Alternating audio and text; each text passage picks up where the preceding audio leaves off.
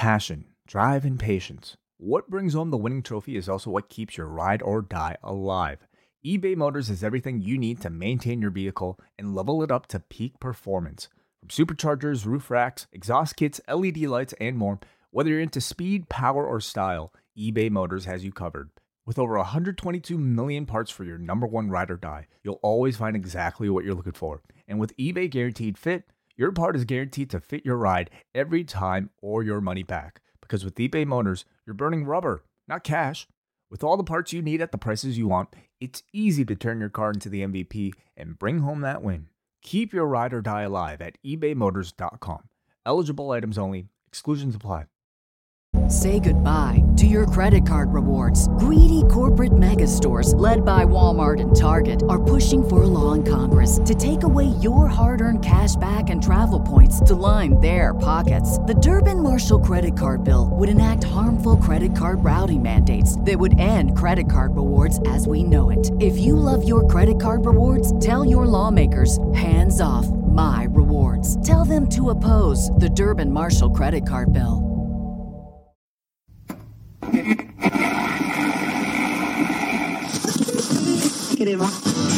You're listening to the N.W.A, the Nubian Wrestling Advocates.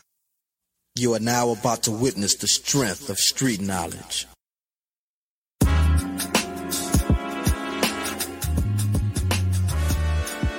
Yo. It's Righteous Reg. It's a case for the safe, keep a space for the Nubians. Unfiltered, off-kilter, the professor, the godfather, post-wrestling, the N.W.A, not keep guessing, The views and expressions, you know the rest, it's pod excellence, get the message. Advocates for Nubian wrestling, you're listening to the best again. Black wrestling in the ring we invested in. Nubian kings and queens we invested in. It's for the culture and we reppin' it. It's for the culture and we reppin' it.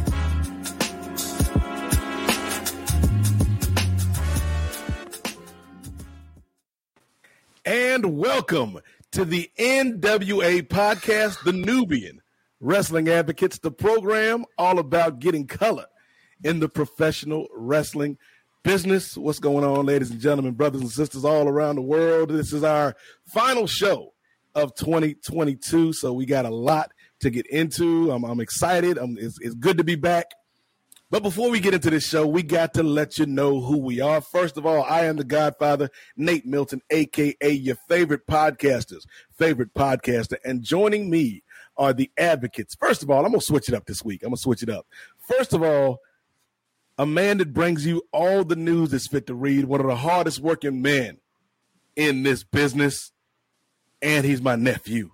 Y'all give it up for the youngest in charge, the man with the plan, Andrew Thompson. Andrew, what's good, brother? What's going on, Uncle Nate? My guy, Uncle Chris, what's going on, man? It's good to see y'all. Hey, yeah, we had like a mini reunion at the post 5th anniversary show because I was able to call Brother Nate when we was when we was backstage. Chris, of course, I got to meet you in person for the first time, so that was cool. It was good meeting you at the dinner that we had. What was that, Friday night? Yeah, and I was late. So the dinner I was late to because I got the times wrong. It's the I was AW press conference all over again, man. Right, yeah, and then I was late to the post event as well. But that was purposely done because he said that they weren't starting anything. He said you'll just be hanging out backstage. I was like, all right, well, you know, I'm gonna catch a few Z's extra, you know. And a shout out to Pasta Lovers. I got the shirt that Scrump gave me for the low price of $8. It was I love New York. Every time I go to New York, I love it. The people there, you always hear like the stereotypes of how people in New York are. People in New York treat me well, man. Every time I go there, they look out for a brother and stuff. Well, hold on, Chris. Yeah, because you know why they treat you well. Why is that? Because not only, ladies and gentlemen, is this man the mayor pro tem of Los Angeles, California, not only is he one of the most knowledgeable and informative brothers that you will see, but he's a bad man when he gets some mimosa in his hand. Ladies and gentlemen, formally introduced on this episode, our brother, the Professor, Chris Ely, a.k.a. Moderna Chris. Can we rock? What's up, Doc? Man, what's up, man? Chilling. So, yeah, man, it was just, I really enjoyed that weekend. I wish they could have lasted a little bit longer because I don't feel like I enjoyed everyone like I could have. But it was cool meeting Stephanie Chase and Beno and just everybody there. WH meeting him in person for the first time. I was glad my girlfriend got to see Stephanie Chase in person because the first time I was watching Stephanie Chase on my TV, it was my first time watching her, but I think you and her Nate were doing a review show. Oh yeah, that all out review. Yeah. And my girlfriend walks in to me, I'll be watching it, and she's like, "That's a pretty girl. Why is she doing a wrestling show?" Like stereotyping wrestling fans and shit. And I told her about that when we saw her in person. I was like, yeah, right in front of my girlfriend. I was like, oh yeah, my girlfriend was surprised that a pretty girl watches wrestling. So thank you for Chase out here destroying stereotypes. Yeah, right. I know, right. So yeah. But I wish I could have, hung out with them a little bit, and even like Brandon from New Jersey. I really didn't get to chat with him the way I wanted to. Did you get to chop it up with our light skinned cousin Brandon Thurston while you was up there? Oh yeah. I did chop it up with Brandon. I wish I had more time with him as well, but yeah, I did chop it up with him. I chopped it up with most everybody except for a few people. It was just MJ from MJ, Matt, just a lot of folks that I always hear from, but just never see. People coming up to me talking about how much they love what we do on this show.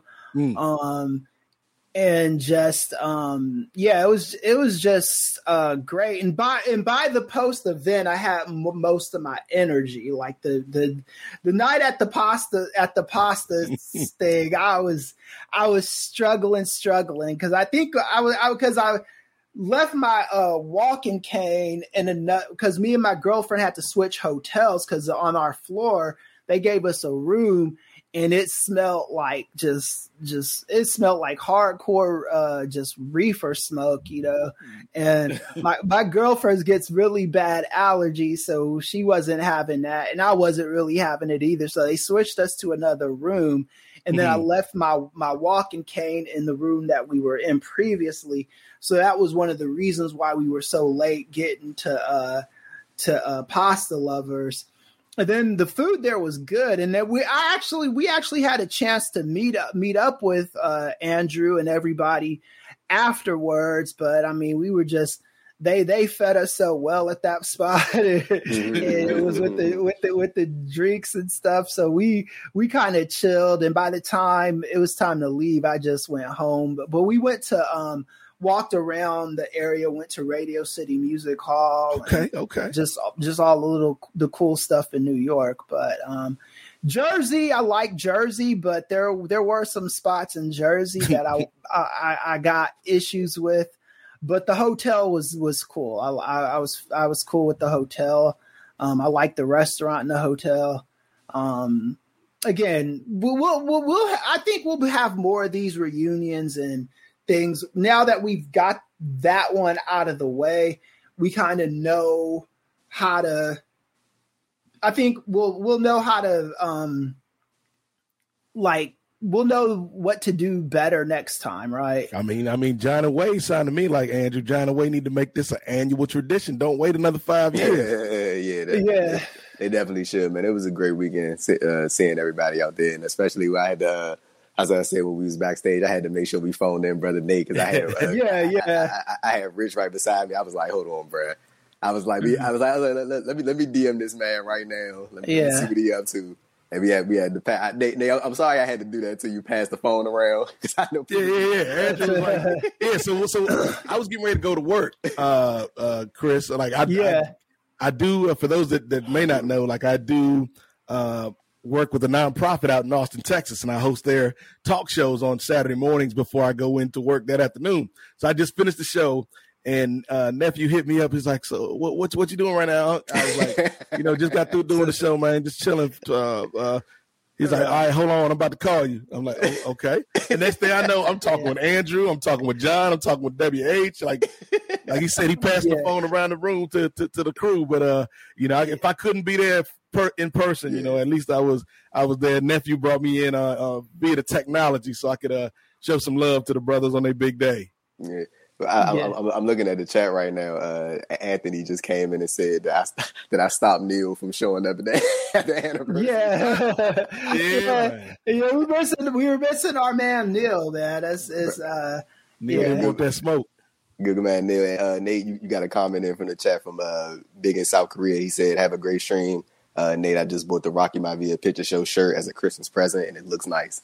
Look at that. My man. Yes, for those that want to know, man, I'm not wearing a Rocky Maivia shirt tonight. I'm wearing the Wrestling Club shirt. Yeah, look at that, man. Support of the Wrestling Club. They've been doing good work all year. But Post Wrestling, the shop, man, they got shirts for all the shows. The Rocky Maivia Picture Show, the Long and Winding Royal Road, the Pillar shirt, John Pollock, a little bit of the Foily. Like I think they still got the greatest shirt. Even greater than the Rocky Maivia Picture Show shirt. We got Bushby and Thompson's Wrestling Adventure shirts available, ladies and gentlemen. Get you one of those before the year is up. Hey, Nate, do we have a little exclusive about the Rocky Maivia Picture Show, man? It's been a lot of rumors about your boy these past a lot of people been talking, man. I think even John Pollock, and Wei Ting, on a recent episode of a show, we're talking about, who's the greatest wrestling actor out here in these streets, and we know it's our boy DJ. So keep your ears open because before the end of the year, before the clock strikes 12 on New Year's Eve, we might hear from the Rocky Maivia Picture Show, taking a look at Black Adam. So that's all I'm gonna say. I got a crew assembled for that episode, but we'll see when it comes out. I'm sure John and Wade will promote that. But yes, you haven't heard the last of the Rocky Maivia Picture Show featuring future former guests, and he's probably going to be a future guest too. But my man Andrew Thompson, a Planet 51 fan. We're definitely going to have to do this because to me it's The Rock, and it ain't even close. Who's the best wrestler turned actor? But I'm willing to debate it. So we leaving Dave out the conversation.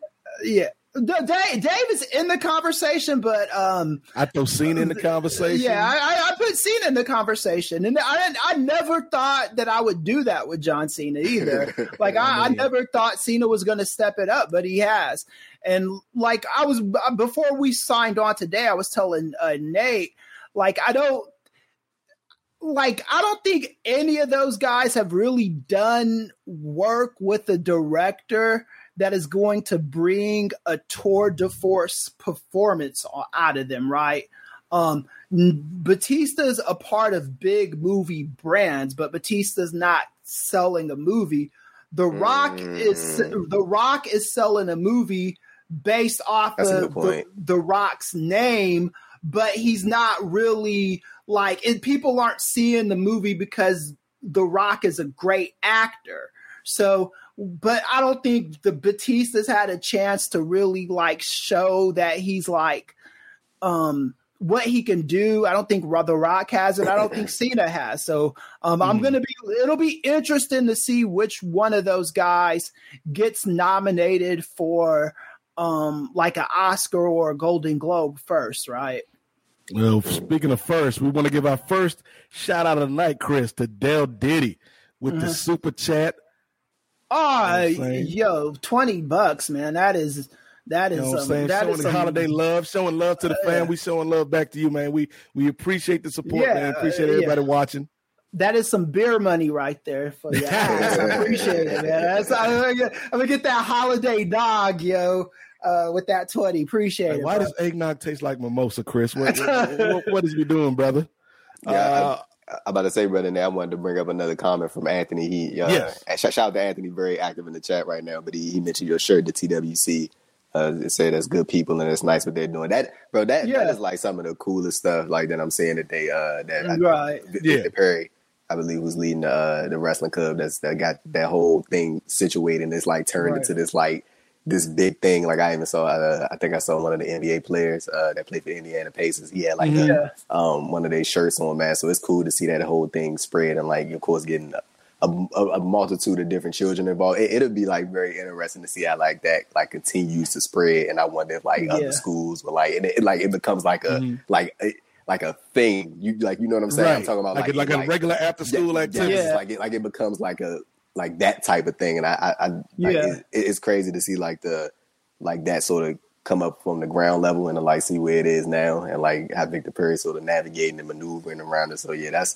And we definitely want to sit down with that brother sometime next year. Definitely. We got to doing good things, man, for the kids, for the community. Like we really want to show love to the brother and to all the kids, man. Like, because they are, Andrew, where we were, like 15, 20 years ago, 30 years ago in some cases, and so it's good, to see, that love being sparked. And again, man, wrestling for everybody, man, despite what some companies or some people might want to tell you, some stereotypes that are out there. Chris mentioned the stereotypical wrestling fan earlier. Wrestling for everybody, man. And so that's part of the reason we have this show, Andrew Thompson.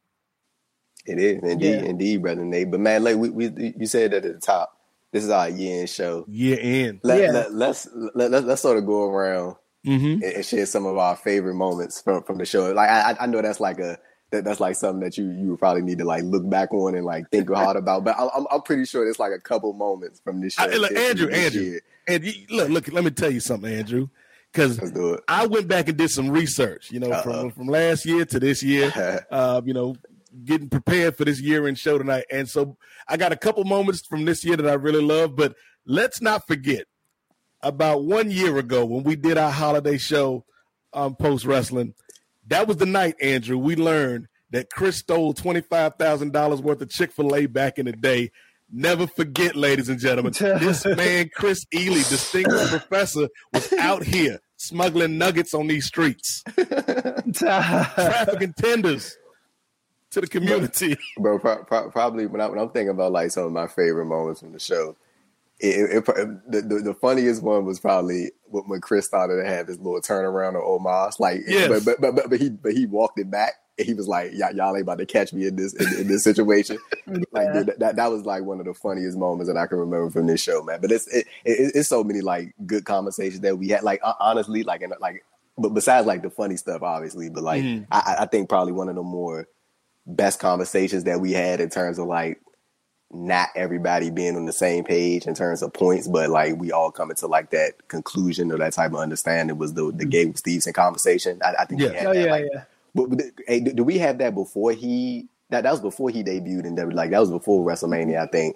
No, this was like this was like right around the time that he showed up on Raw, right? Right, he showed up. Okay, cool, So that was probably one of my favorite conversations that we had, like in terms of just like breaking that down and like sort of separating the facts from like the stuff that was not necessarily fact and like sort of bringing everything together, and then of course coming to the conclusion of the conversation where we all sort of understood each other's points and stuff like that. Like just in terms of like serious conversation, that's probably one of my favorites that we had so far when I look back like at the last year and a half type stuff. So that's probably one of my favorites that we talked about. I agree with you, Andrew. Like I think obviously Chris versus Omos, like that's on the medal stand for some of the best segments we had on the show this year.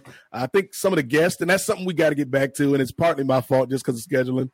But like talking with Rich Fan and Reg and Chinyere, some of our friends that we got to sit down with and chop it up with over the year. SP3, the good brother SP3.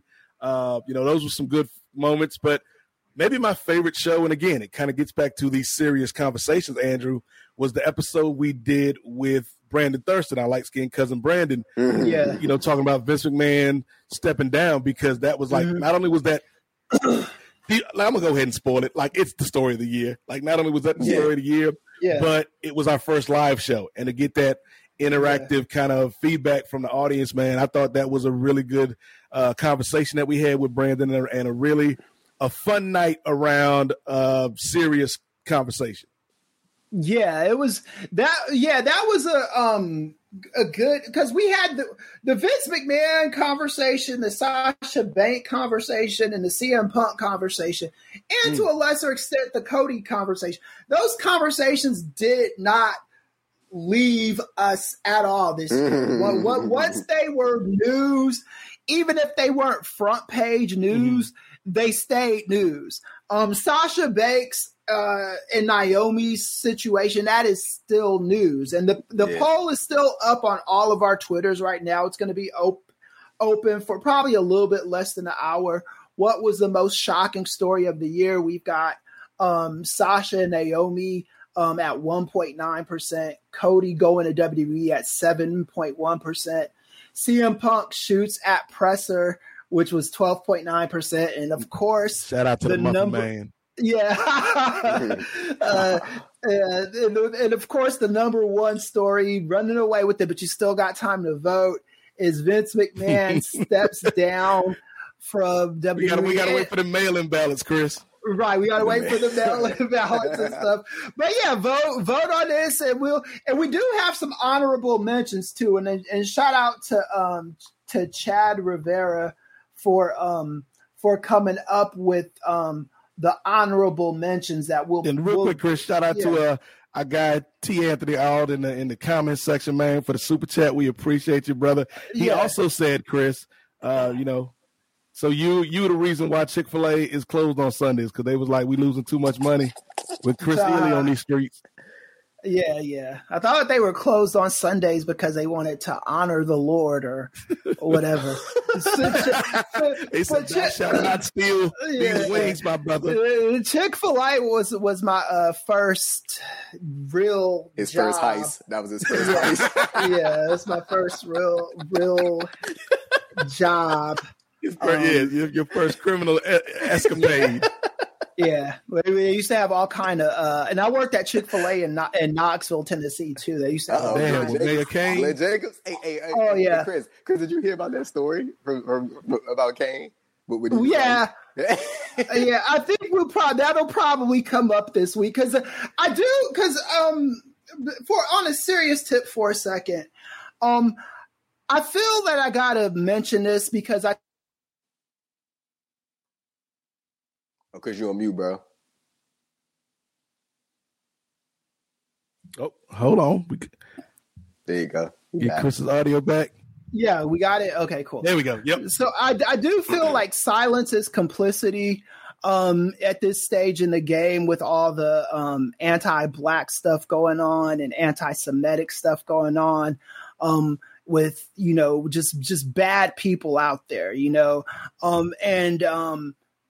I want to say that I'm down with anybody that's different, no matter what the difference is. I'm not going to be and American people are for the most part, we're with the Jewish community, the Black community, the LGBTQ community, with just all the nasty stuff and Kanye West going on Alex Jones's show and giving praise to Hitler.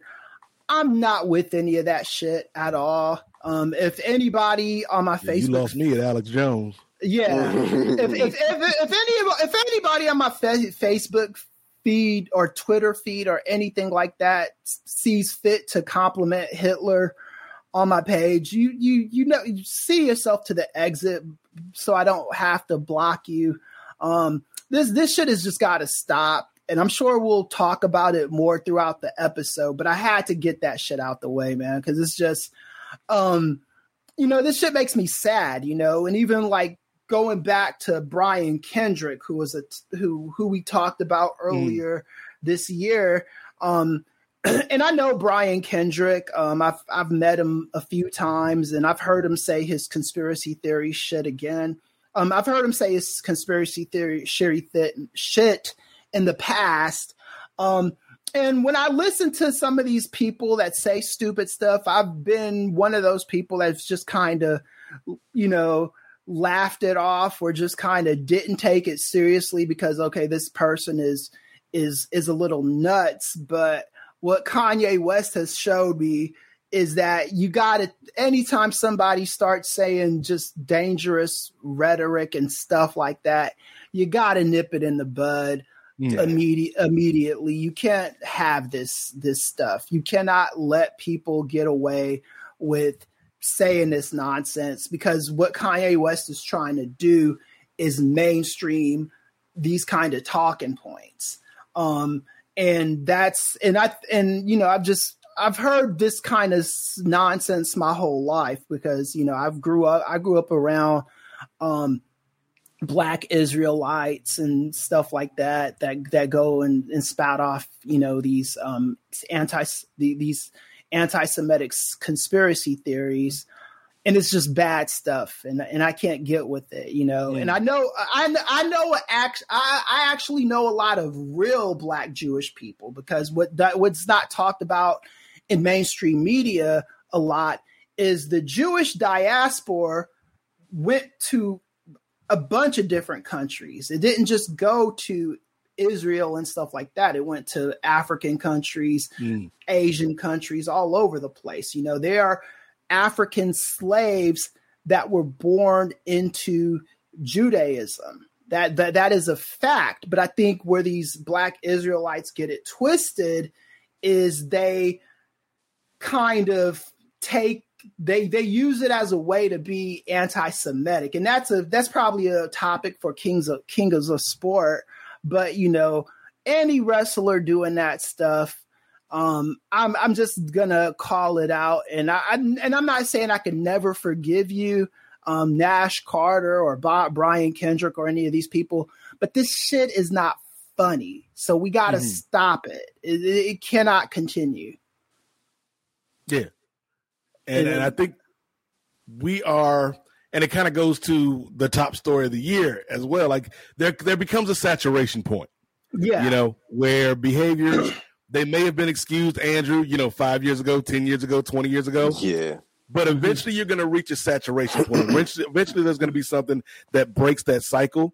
And so, you're seeing it with people with the language they're using. We saw it, a year ago with Speaking Out, and we saw it this year with the resignation / stepping down / you can't go home, but you got to get the hell up out of here, Chief, of Vincent Kennedy McMahon. I think we can all agree, Andrew, despite, we still got the poll open. Polls don't close until 2 p.m. in Nevada. That is our biggest story of the year. Yes, yeah, it is. I think hands down that's probably the runaway story of the year. Like I'm like that conversation when we had Brandon Thurston on, like that was probably one of the more I would say more intriguing conversations that we've had. Oh wow. Did I just kick the nephew out? There you go.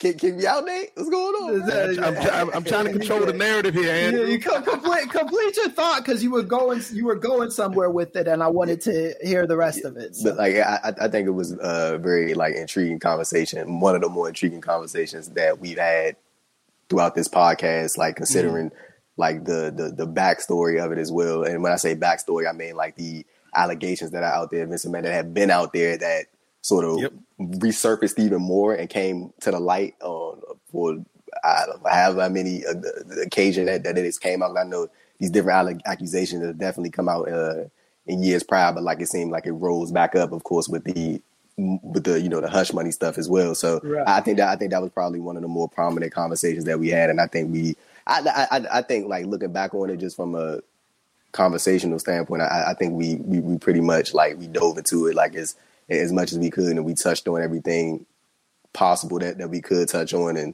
I when I look back on that, I think that's probably one of the conversations that I'm most proud of. Like I said, along with the Gable Stevenson conversation that we had. But hands down, when we talking about pro wrestling stories of the year, that is number one, because I don't think anybody ever saw Vince McMahon stepping down from the role that he was in. But when that first story dropped from the Wall Street Journal, what was that, bro? gee, that was that June when Yeah. that first story dropped. Yeah. And then like when the story just kept coming out, like I know like people were sort of like, oh, is he gonna step down? Or like, but because nobody ever really saw that coming, or nobody ever really thought that they would see the day that he did step down. It was like a kind of a thing where it was like, nah, that's not gonna happen. And then here we are, present day, he isn't running the day-to-day operations of the company anymore, to his own doing. So yeah, that's hands down the biggest pro wrestling story of the year, in my opinion. Well, I agree with you, Andrew, and I know the professor agrees with you. He's get his take here in a minute, but Black Mega Man disagrees with you, man. Yeah. Bow Wow Super making chat. his debut on AEW. Oh, we will be talking about that today because I got some thoughts on that. But I'm interested. The AEW does have me intrigued with this Jade Bow Wow situation. I know I might be in the minority, but He's about to get whooped on national TV. That's what's about to happen. Jade about to put the work on. Yeah, but anyway, I think for me that's the story that drew my interest. That probably got me to a bunch of Twitter followers and all that stuff because I wasn't really on Twitter, and I'm still not on Twitter that much.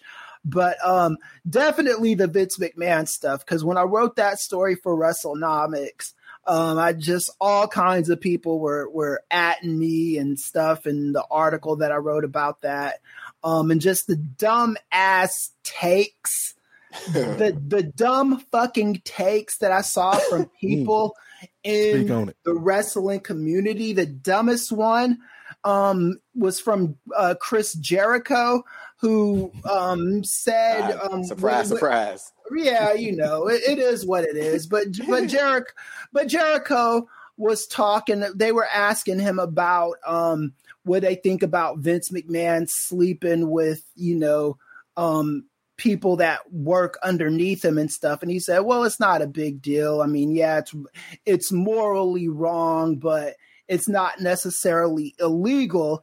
And in the article I wrote for Brandon Thurston in WrestleNomics, I was like, actually, that is illegal. There's a Supreme Court case called Meritor Savings Bank versus Vinson. You can't be sleeping with people underneath you. It's a power dynamic, man. Yeah, there's a power dynamic there. You can't do that and have them feel like if they don't do it, they will lose their job. Mm-hmm. That's why that kind of stuff is frowned upon. And I'm about to say, Chris, and even to your point, like even if you don't say that, that feeling will still be there. Like it's going to be there regardless. Right. There's an implication. Yeah, they need to quit the job immediately, or something needs to happen when if you guys are in a situation where someone's in love with someone else, it's or just whatever it is, they can't work underneath you.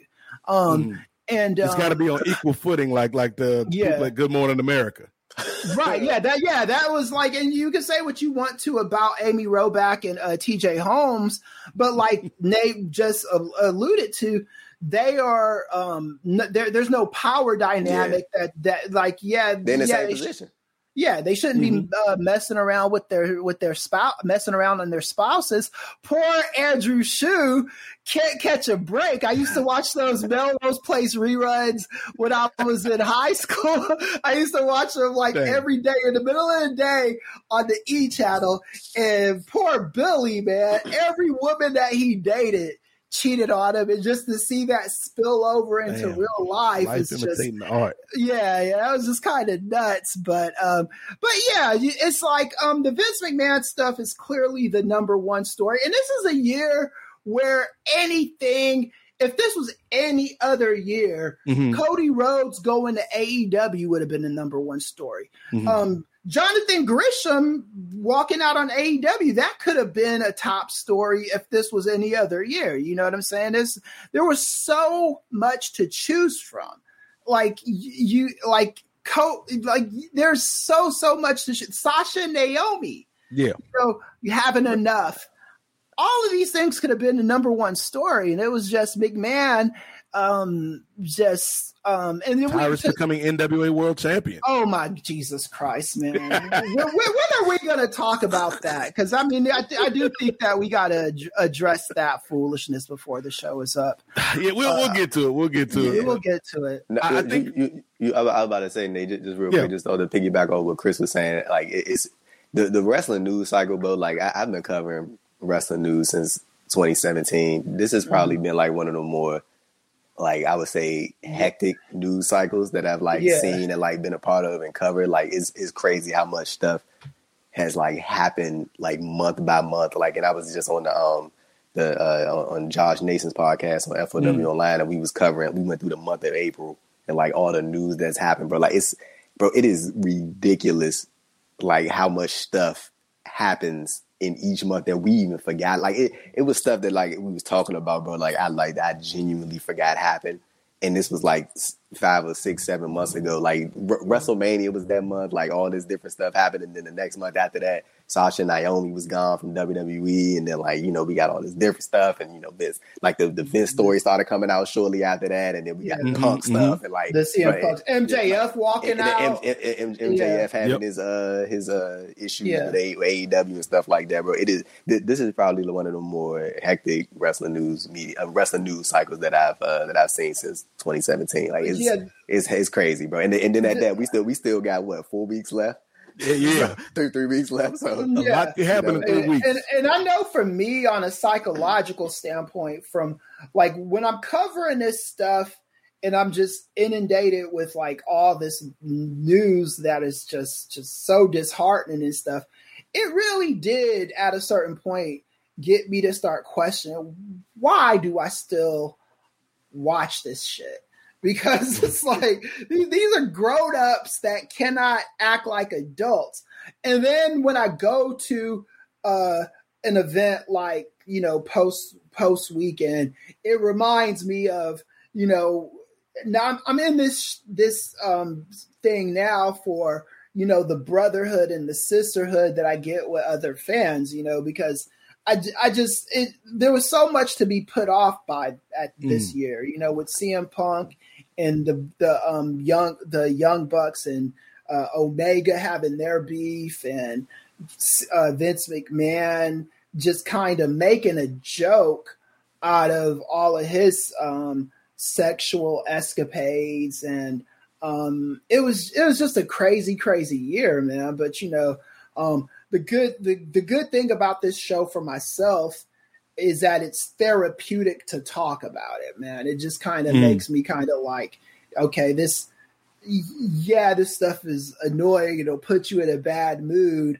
but you got people to talk to about it. And then you've also got, your comrades that actually do the wrestling, and to hear, and sometimes you got to realize that it's bigger than just the A and B players. There's a lot of players, moving parts to this, and we want to be respectful to everybody that's a part of these stories. Yeah, and it's the yin and yang. It's everything. It's all encompassing. Like, not only is it some of these stories that where you're just kind of shaking your head, Chris, and you're like, why do I even watch this? Why do I even cover this? But it's the good stories. We'll talk about these coming up here in a second while we hand out some holiday awards. But my last thing on Vince before we kind of shift gears, guys, is this to me was not only the biggest story of 2022, but, one of the biggest stories in kind of our lifetime as, wrestling fans, people that cover wrestling, part of the wrestling, media. But I feel like we still have yet to see what the ultimate ramifications from this will be, right? Like, I feel like we're in that aftermath of your boy Paul taking that big chair, and we're seeing some of the moves that Triple H has made early on in his regime. But I still think it's going to take time to fully realize the after effects of the dismissal or the resignation or the stepping down, however you want to phrase it, of Vince McMahon, because he has been somebody so integral to that company and to, the sport and the business. So we're going to see how that pans out. But fellas, let's get happy, man. It's the holiday season. Chris, get that mimosa bottle open, man. We got to get down with some awards. So this is the holiday season, man. We got Christmas, we got Hanukkah, we got Festivus for the rest of us, we got New Year's. And, of course, we got Kwanzaa. Kwanzaa, for those that don't know, is an African-American holiday celebrating 7 founding core principles of the community. And so we've got some awards that correspond with each of those principles. Before we get into them, shout out to Ray Williams and everybody. I see folks coming into the chat fashionably late. We appreciate y'all. Thank you for the love. And remember, super chats get to hop to the front of the line when it comes to that. So for Kwanzaa, the 7 days of Kwanzaa, we've got Umoja, which is about unity. We've got Kuji. I knew this one. Look, Chris, pulling back the curtain. I even listened to the Happy Kwanzaa song. I know Andrew might have heard the Happy Kwanzaa song. I've heard it. They played a lot in this area in the 757. Happy Kwanzaa, Umoja, Kujima.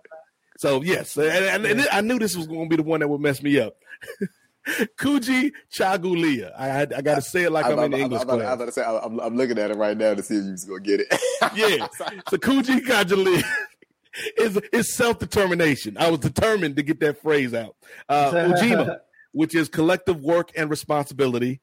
Ujama, which is cooperative economics. Nia, which is purpose. Kuumba, which is creativity, and Imani, which is faith. So, we're going. Let's make a collective list, guys. We can just kind of put a list together here. Yeah, let's do that. There we go. Let's do that. So the first category is Umoja, and Chris. It should be no surprise who I'm going to nominate for this award because Umoja is all about unity. Sasha Banks and Naomi is who I would nominate for that award because of how they stuck together this year in a bad situation, a situation where, Andrew, you mentioned, like a lot of people kind of tried to play one against the other and those sisters stayed steadfast. So I would give them the award for unity. What do you think about that? I agree with that. And I think I love about that is I've got at least 2 different articles where I'm talking about Sasha and Naomi. And we are in December now, and we still have no idea where their next move is going to be. Like you might have an idea of what their next move is going to be, but you're playing yourself if you say for a fact what they're going to do because none of us know. And I like that they went with this idea of we do not have to tell anybody anything. We'll let Vince McMahon and WWE talk all of their shit and we will just do whatever it is we're going to do. And I'll give a shout out to Triple H in this regard as well. Is I know I'm guessing that they haven't come to an agreement at the negotiating table, but Triple H isn't using this as an opportunity to bash him. Right. Which is what Vince McMahon did. And that was just the most unprofessional thing that you can do. And what was getting on my nerves about this story the most is WWE plays this Jedi mind trick on fans where they turn themselves into the victims. And they tried to turn Sasha and Naomi into the aggressors. These 2 bully black chicks walked away from the company, walked away from what they agreed to do.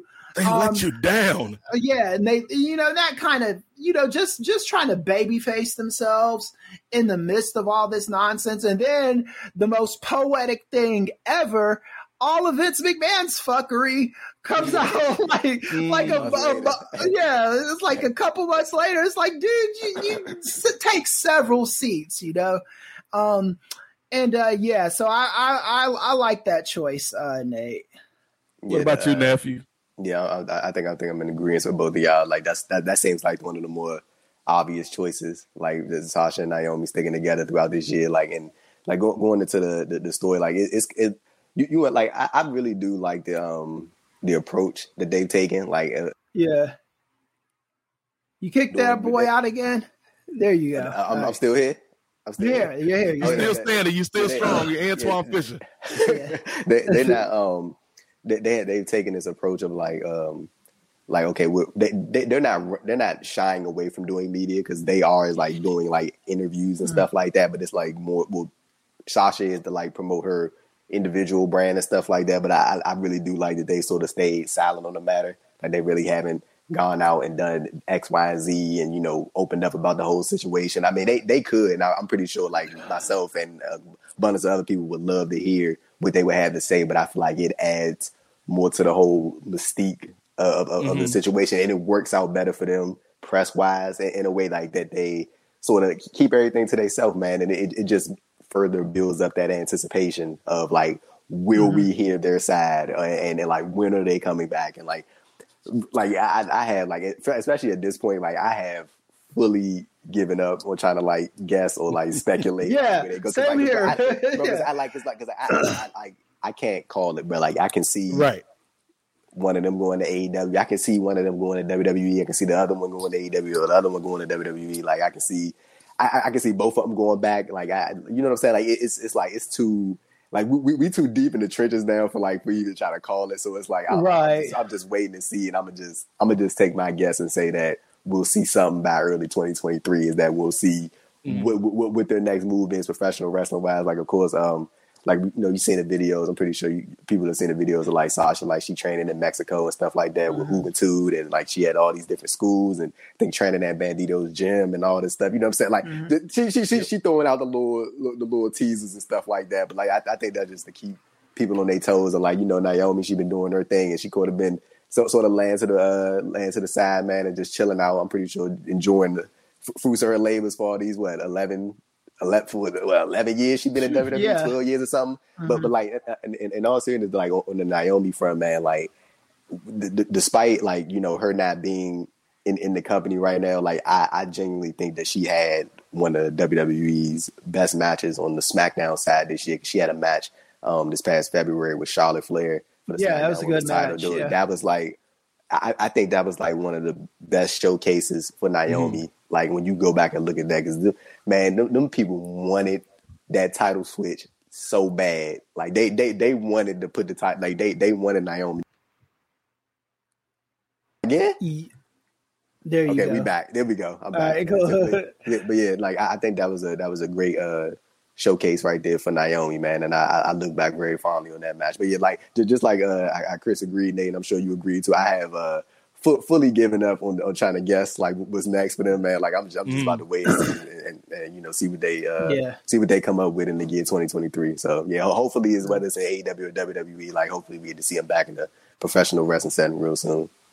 Yeah. And like you said, Andrew, like the way that they've handled themselves, man, like they do embody that spirit of unity. And so, we got to shout out them good sisters, man, for what they've done this year. And it can't be easy to do that because a lot of fans have been going in on them. Like, I've heard them saying Sasha is unruly and she's unprofessional and she's a bad influence on Naomi and just all kinds of bullshit that's unverified and you cannot prove.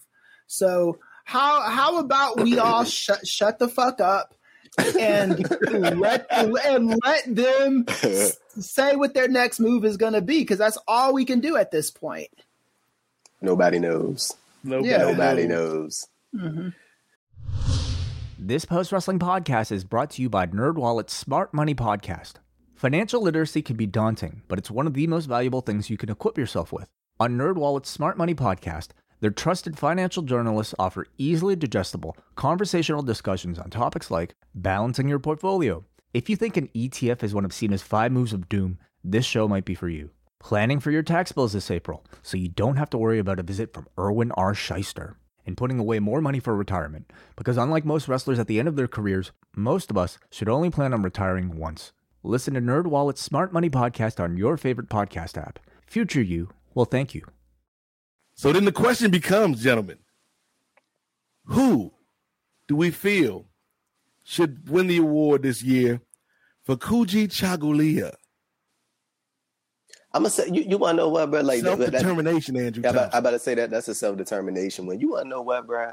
Somebody that I think has like just fully like went in on themselves and like proved what they were like, what they felt they were worth is Swerve. I'm gonna say Swerve, bro. And the reason I'm saying that is because like I know like in interviews after he was gone from WWE, like he was talking about how like he was like constantly going up to Triple H and being like, man, like I want to be one of your guys, like I want to be one of your top flight talents, like just put the proverbial machine behind me and let's see what happened. And like you seeing what he doing to AEW now, man. Like he got all these connections with like all these different hip hop artists and like bringing in all these different people and stuff like that. Like he proven what he was trying to get off when he was in WWE. And like in situations like that, man, you can't do nothing but respect it, because like he took a chance on himself and he felt like, man, I can be one of the guys, and like bringing a whole lot of publicity to AEW, man. So I think that's a lot of self-determination right there. And you know what I'm saying? Like, I'm pretty sure it can't be easy to, you know, go all in on yourself like that. But I mean, I've always been of the belief that if you don't believe in yourself, then how you expect other people to believe in you? So, right. I like that a lot. I like that a lot. Chris, what do you think about Swerve for this pick? I like Swerve. There's so many people. We've been through it. Our people has been through it this year in wrestling. Because I like Keith Lee as a pick in this category as well. Because I just really hated the stories that I was seeing on Keith Lee at the beginning of the year, talking about he needs to lose weight, and I got on Wade Keller about this. This is Rich Fan's boss, so you know, I made no bones about how I feel about this. It's like, to me, that was a trumped up story, you know, because unless you know this brother's medical records, unless you have an idea of what they are, you really are in no position to be fat shaming and saying, this is why he didn't get pushed. When in AEW, the guy is constantly thriving and getting better and better every week. The Acclaimed, those dudes are a textbook definition of perseverance as well. Man, Ricochet towards the end of this year, I did not see this coming for this brother, man. You know, I'm just, and these are guys that were dealt stupid stuff at the beginning of the year, you know. Yeah.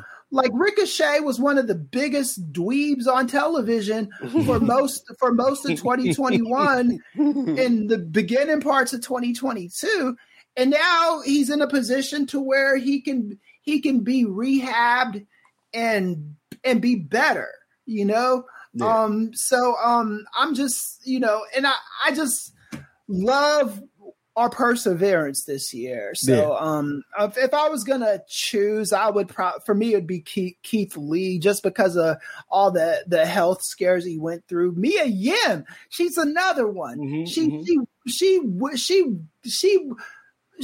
like she got put through the ringer for sticking up for her man.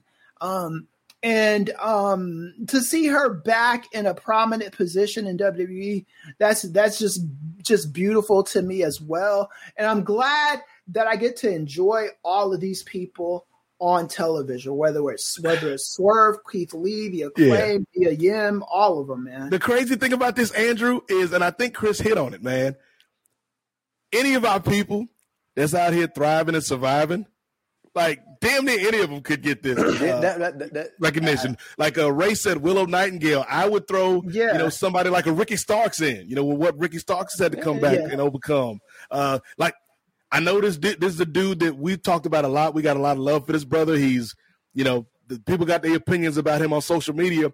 But if you're talking about self-determination and plotting your own path, Leo Rush is somebody who marches to the beat of his own drum. Man, you see this dude right now in Super Junior Tag League, bro. I was just last night.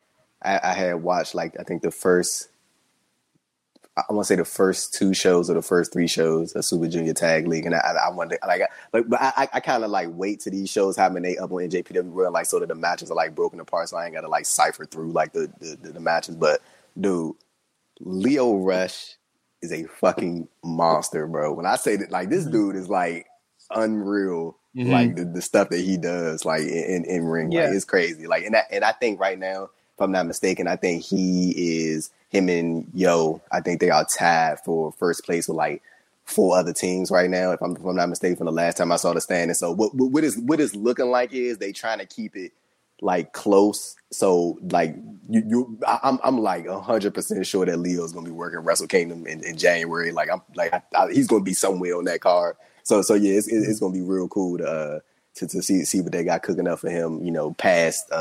Right. You know, Pat, like going past this tag team stuff that he's doing with Yo right now. So yeah, but I think you could throw anybody at the shit. You could throw. You talking about self-determination? You could throw in Bianca, of course. Like, hey, real quick, and they bring me out for this conversation, bro. She is slowly being positioned as the face of one of the faces of WWE, like right there with Roman. Like she like I've seen like the joke. I don't even think it's a joke. I think people are like just calling it what it is. Like she getting the Cena treatment, bro. Like she's becoming like that. Like all the like they have her. They send her out to like all these events, these company events, like all these like you know what I'm saying? You know what I'm talking about, Chris? Like those those type of like they send her all that stuff and like they send her all the meat grease and you see the little girls with the ponytail and stuff, man. She's becoming like that Cena-esque, like, you know, like she's being positioned that way. And I honestly, bro, like it's kind of crazy because like I'm not gonna lie. I thought at this point the fans would turn on her. Like I really did. Think that. Like, I did too. I definitely thought by at this point, like they would be like, "Oh yeah, you got to get Bianca on TV." Bro, she's still getting like some of the best reactions, like in the women's division, bro. Like she's doing like a hell of a job, and I think that's a credit to the booking, but also I think it's a credit to. A lot of people have sort of seen Bianca from the ground level. Like a lot of people remember her first match, bro, like on NXT or in the Mae Young Classic, whatever it was. Like they saw her entire career play out, and like we've seen the journey like along the way. Like we've seen when she was in NXT, and people was like, "Man, why Triple H ain't put the title on her?" And sort of missed the boat her, and then like her going to the main roster and like instantly becoming like that person, and then to see where she is now, you know what I'm saying? The SmackDown Women's title, Raw Women's title, like she on top of the game, bro. Like she killing it right now. So it's really cool to see like Bianca like do her thing, man. Like she's right up there, like with I'm talking about when you talking about like the top people in the company, like you can rank her like anywhere in that position. And I think that on that night one of WrestleMania, I think her and Becky had the best match of the night, just strictly in ring work. So. Yeah, man, shout out to Bianca Belair, man. She's doing her thing, bro. And I also gotta say, I'm not as bullish on Triple H's booking as a lot of other people are, but I'll give credit where it's due. I never understood Vince McMahon's ridiculous booking of Bianca Belair. Triple H is keeping it really, really simple, and he's keeping it simple with a lot of people. You should be keeping it simple with, you know what I'm saying? Like Bianca Belair, there's no reason you should be having her go out there and losing belts in like 6 seconds and all that crap. That was dumb. It made no sense. That is one of the Hey, Chris. Yeah. Let it play out, man. Yeah. Well, I'm more apt to do that with Triple H in charge, even though I don't. Triple H still does stuff that gets on my nerves. I'm of the belief that Austin Theory, for example, does not. I think he should have been taken off of TV so you could forget about the last year with him, so I could remember him better. I think constantly trying to put this guy in a position that fans aren't ready for is a mistake. But I'm willing to let it see it play out with that at least. When it was Vince McMahon, I wasn't. With Bianca Belair, I think that Triple H has proven that he thinks she is a mainstay and a commodity. Well, she's one of his, you know. Nate, that's like the thing right there. Like if you, bro, I think so. One of us said this, like when he first took over when we did that first podcast, bro. If you were a part of that NXT from like 2016 to 2019, early 2020, you are considered one of Triple H's like people, like from 2015, like from that period of like the bro, people like Kevin Owens, Sammy, Finn, Bianca, Sasha, Charlotte, Becky, like bro, they are going to be looked after because there's that thing there between them. Like he's seen Bianca from the ground level, and that's why I was even like we joke about it, but like I'm talking about with Omos, like I don't think he's going to let Omos fail, bro, because he sought him out, bro. Like that's one of his guys.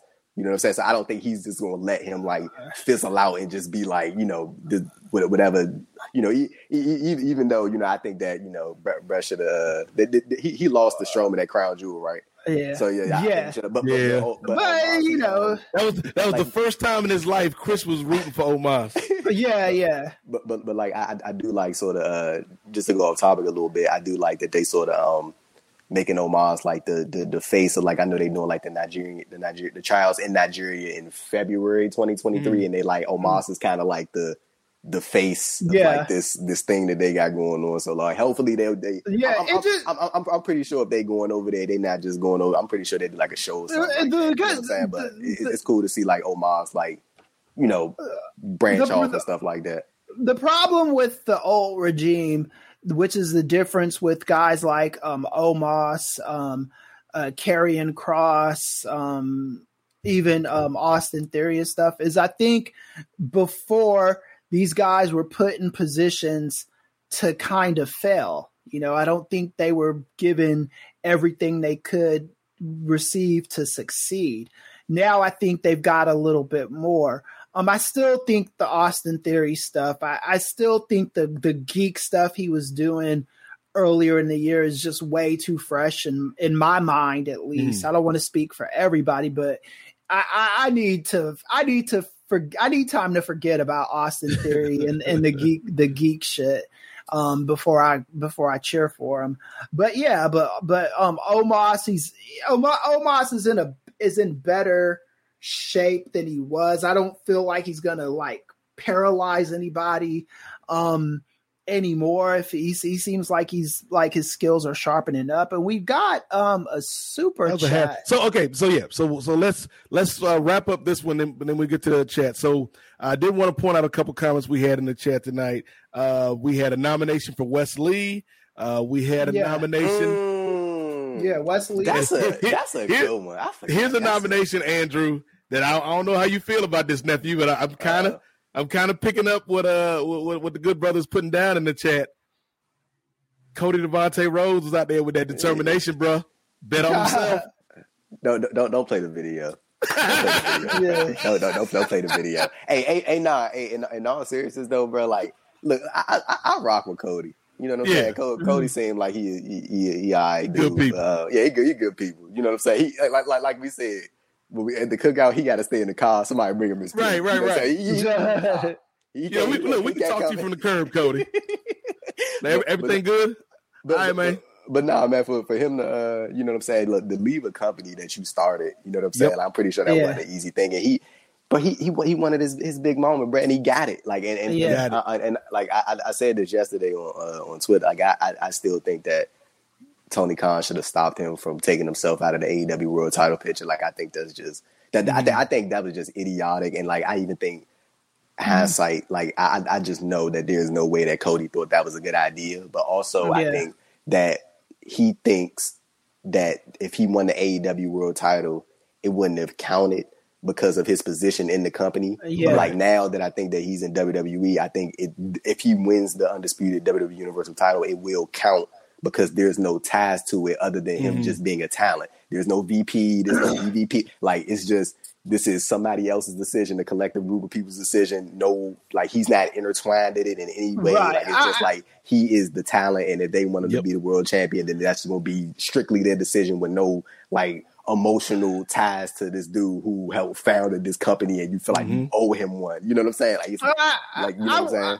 I'll say this about Cody, because towards the end of his run in AEW, he was doing and saying a lot of stuff that I don't think it was the stuff he was saying was reckless. I think he was trying to say good words.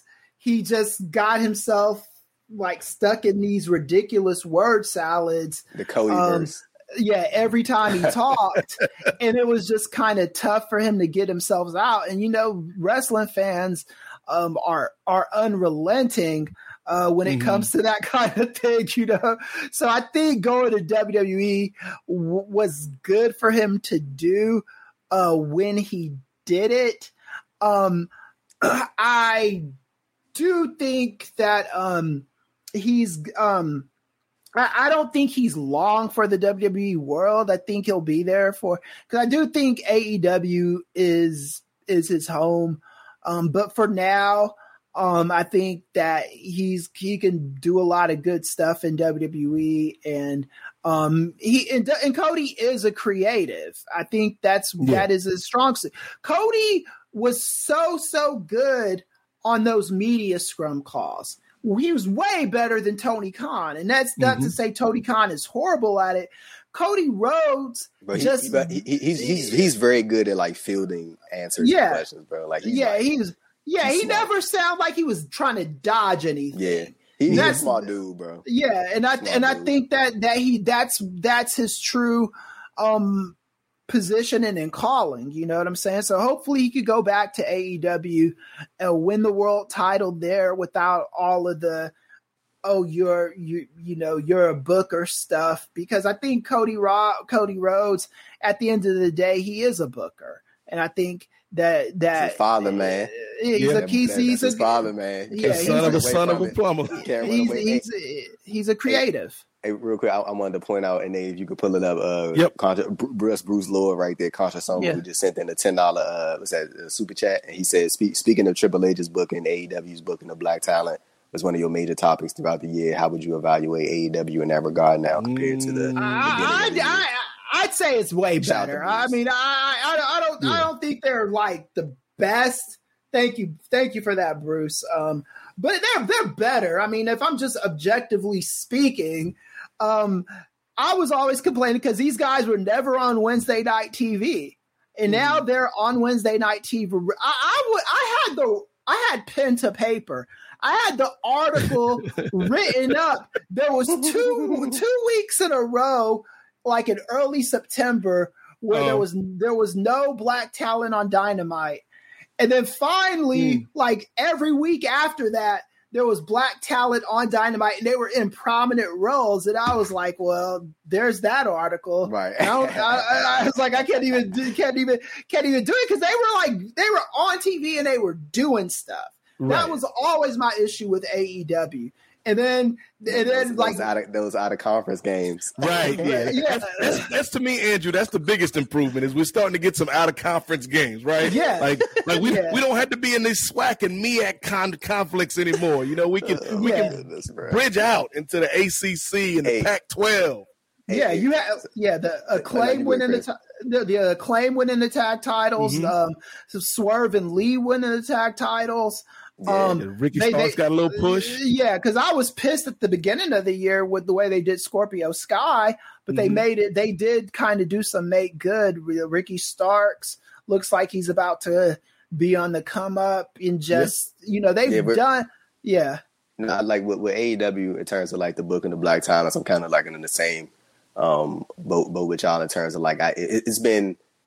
But this year it hasn't been bad. Like, but it's been like I would say the right term to use is like at the beginning was inconsistent. Yeah. I think that's the right word to use. But like now, like dude, it's so much better. Like in terms of like the presentation of black talents in AEW and how Like like how Chris said, I think it was more so about like them doing meaningful stuff and not just being thrown on TV just for the sake of being thrown on TV. And like even with Jade Cargill, like I feel like they have done a good job of letting her grow into her own. Like I think even now it's still the in-ring work is still a work in progress. Like I think that's gonna come. Like she's still fresh in the business. But she 2 years deep now. So you know what I'm saying? Like I feel like that's gonna come, and the more she keep working with Danielson and the more she keep learning and stuff like that, I think it'll start becoming the more smooth. It ain't the smoothest, but like I think that Jay's presence that can sort of bypass that a little bit, and she can, use that star presence that she has, and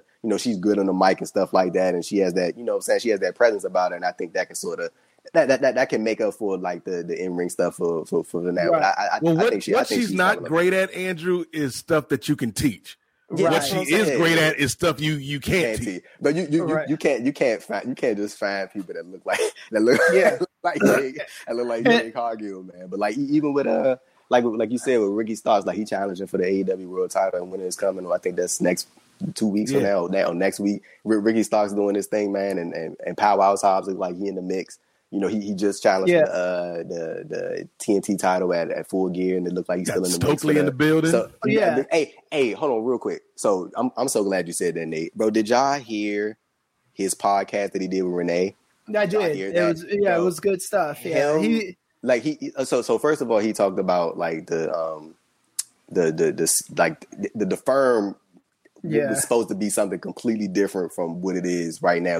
Like that thing was supposed to be primarily centered around him feuding with CM Punk. And the crazy thing is, well, it's not crazy, but CM Punk wanted to work with Stoke. Like that CM Punk, like he wanted to work with him. Right. Like that was supposed to be a thing. But with the press conference and shit, that changed like everything, and the firm had to get rerouted. But he was like, one of the craziest things or crazier things that he talked about, and when I say crazy, I don't mean like bad. I mean like just like shocking, revealing type stuff. Was when he talked about how when he was still in WWE, I think this said this was in February. He checked himself into a mental rehabilitation center, and he stayed there for a weekend, and he was like he felt like there was nobody that he could really talk to, like even with family. Like he just felt like he was very like in his own headspace, and he wasn't feeling like the best. So he checked himself into that facility, and then like he stayed in there and was just like, he wanted to make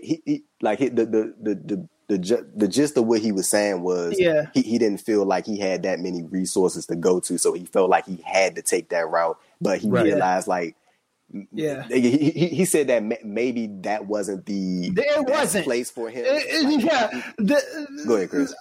It wasn't the best place for him. So I'm a psychology major, and that was just not a good idea, Stokely. Anybody that's ever considering checking yourself into a mental institution, understand that a mental institution is just like jail. They will take your phone away. They will check you. There's a bedtime. There's a dinner time. You're going to be around other people. But what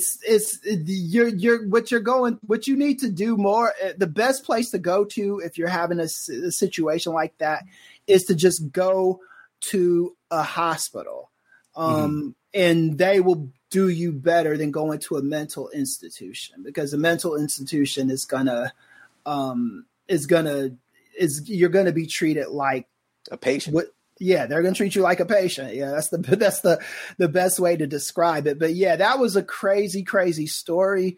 How he was talking about how he read Malcolm X's autobiography again.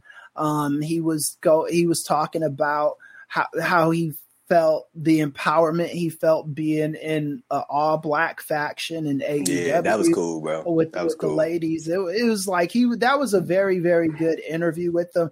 But yeah, I just don't check yourself into a mental institution. You want to know one of the things that he said that really stood out to me the most is he was like, he thinks like him always being like the funny guy. Like never like, but because he presents himself in that way that like it can be difficult for people to take him seriously when he says stuff like I'm not well mentally. Yeah. Like, cause he's always like comes off like the jovial, like, hey, if you need a laugh, go to Stoke. You know what I'm saying? Like, you want to laugh at something, you want to joke about it. And that motherfucker's funny, bro. Like, he is funny, bro. Like, but like, I really understood what he was saying when he was like, him always being that person, like, it can be difficult to like talk to others in a serious manner in terms of like your mental health, because people always think you want joke time and shit like that. Like, you know what I'm saying, bro? What he was hurting, you know what I'm saying? He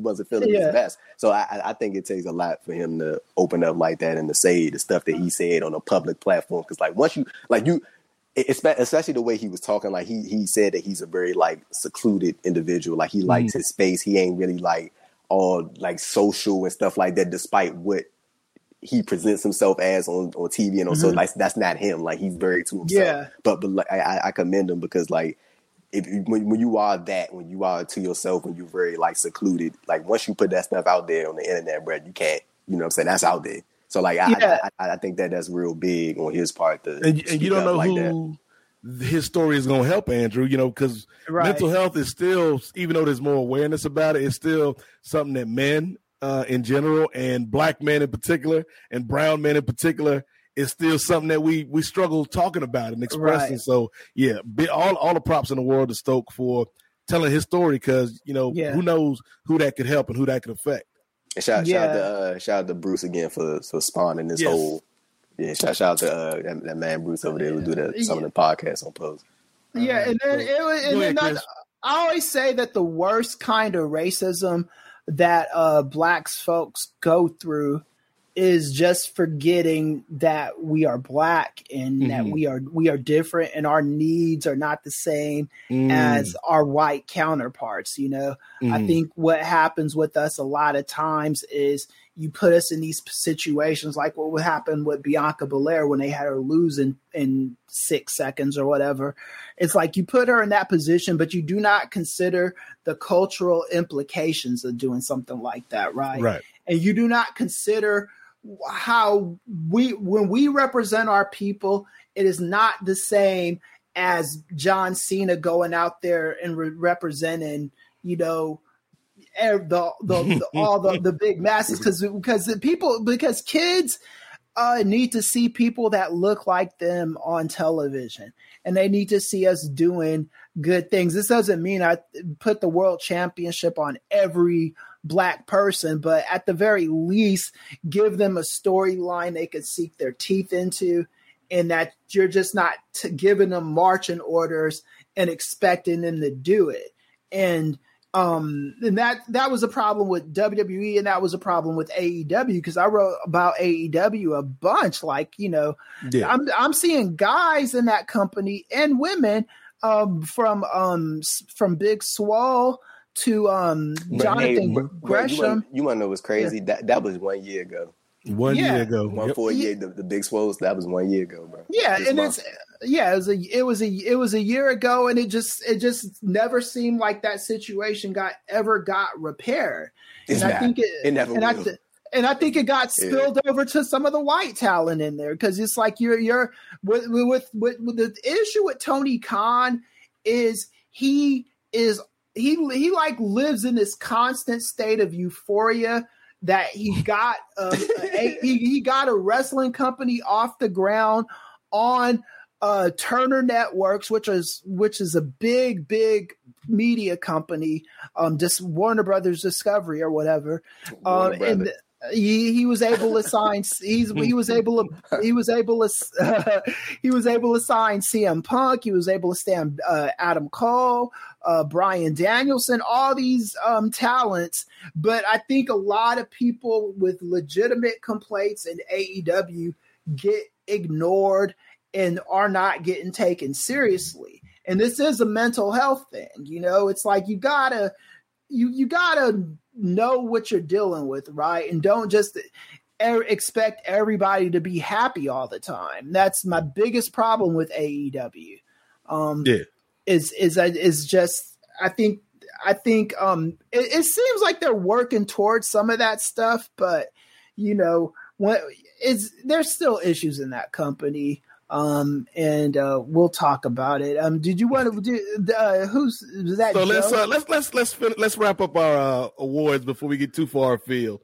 Yeah, we still got 4 days left in the Kwanzaa calendar board. Yeah, we got a bunch. So we got Ujima is next up. Collective work and responsibility. So who do we feel like represents the greatest good, like the collective work? Like who's been most responsible with their platform or their position or their role in this space? Shit, you say Titus O'Neil. Shit, he knew, man. Like you talk about the stuff Titus do, like. And bro, you and Chris and Nate, I know we all talked about this when after Vince McMahon, when he was going through his whole when all this scandalous stuff was coming out, and he sent Titus O'Neil out there for that PSA on Monday Night Raw, like, but they sent him out there. But, good. Matter of fact, we could. I'm gonna get my point off, but Chris, go. I feel like you want to touch on that, so go ahead and. I can't give that award to Titus O'Neil just for exactly what you just mentioned. You gotta say no to that kind of shit, my brother. I get it, but I'm speaking to myself as well, not just Titus. When someone asks that was Vince McMahon's hill to die on.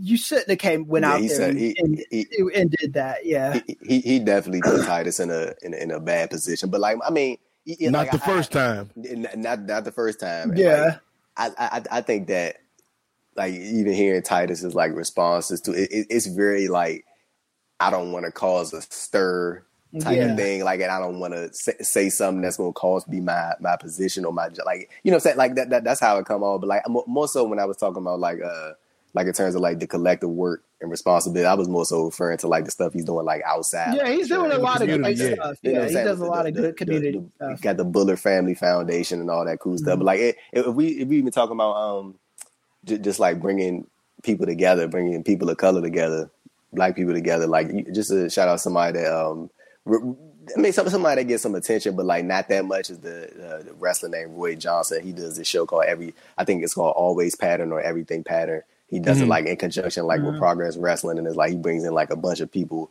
of color, man, does like these shows, man, and I think he does it once a year, and it's always like an abundance of different talents, like people who I've never seen before, like somehow wrestling wise, like, and he'll bring these people like different. It's not all. It's like any and everybody who is of color is welcome in this like this show, and like he presents different people in the spotlights and stuff like that. And it's a cool thing. I heard about it. I first heard about it last year, and I had saw like bits and pieces of the show this year. Like I seen like clips and stuff on social media that people was posting like these full-length clips and stuff like that. And it looked like a very cool show, man, to go check out, and especially be there in person. I actually got to talk to Leon Slater, who young dude out of the UK who was a part of that show, and he talked about like the environment and just being a young wrestler and being able to be around so many people that sort of that look like him, and like how like sort of inspirational that was and stuff like that. So yeah, shout out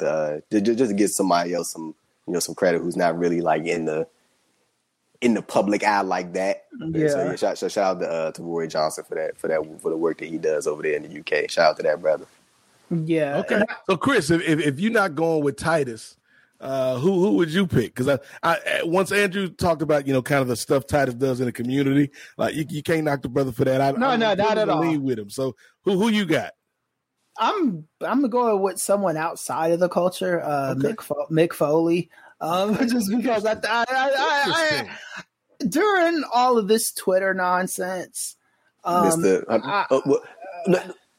mean, but like the thing about Mick, and I ain't got no issue with Mick, but like I can't like, especially back in 2020, but I cannot stand those people who was doing like that.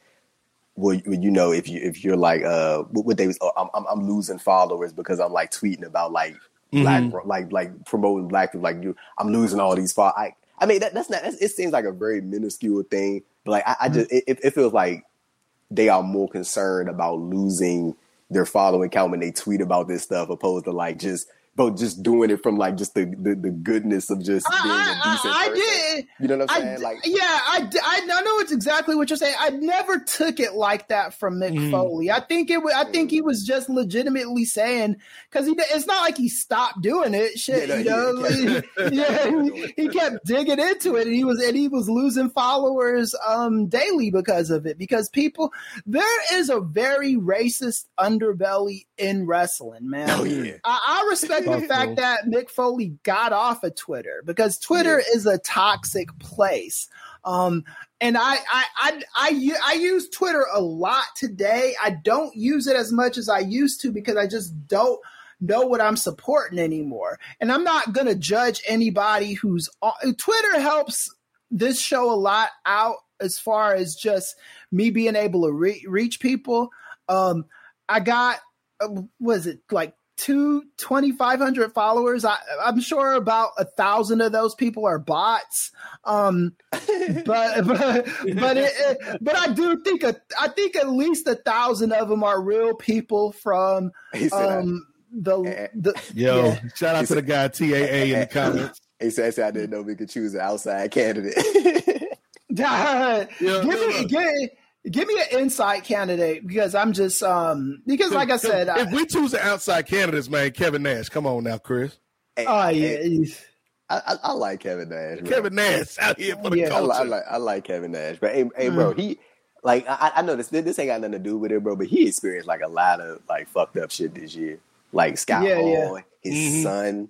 You know what I'm saying? Like that's rough, though. Like but he you know what I'm saying? Like to go through that, he seemed like he.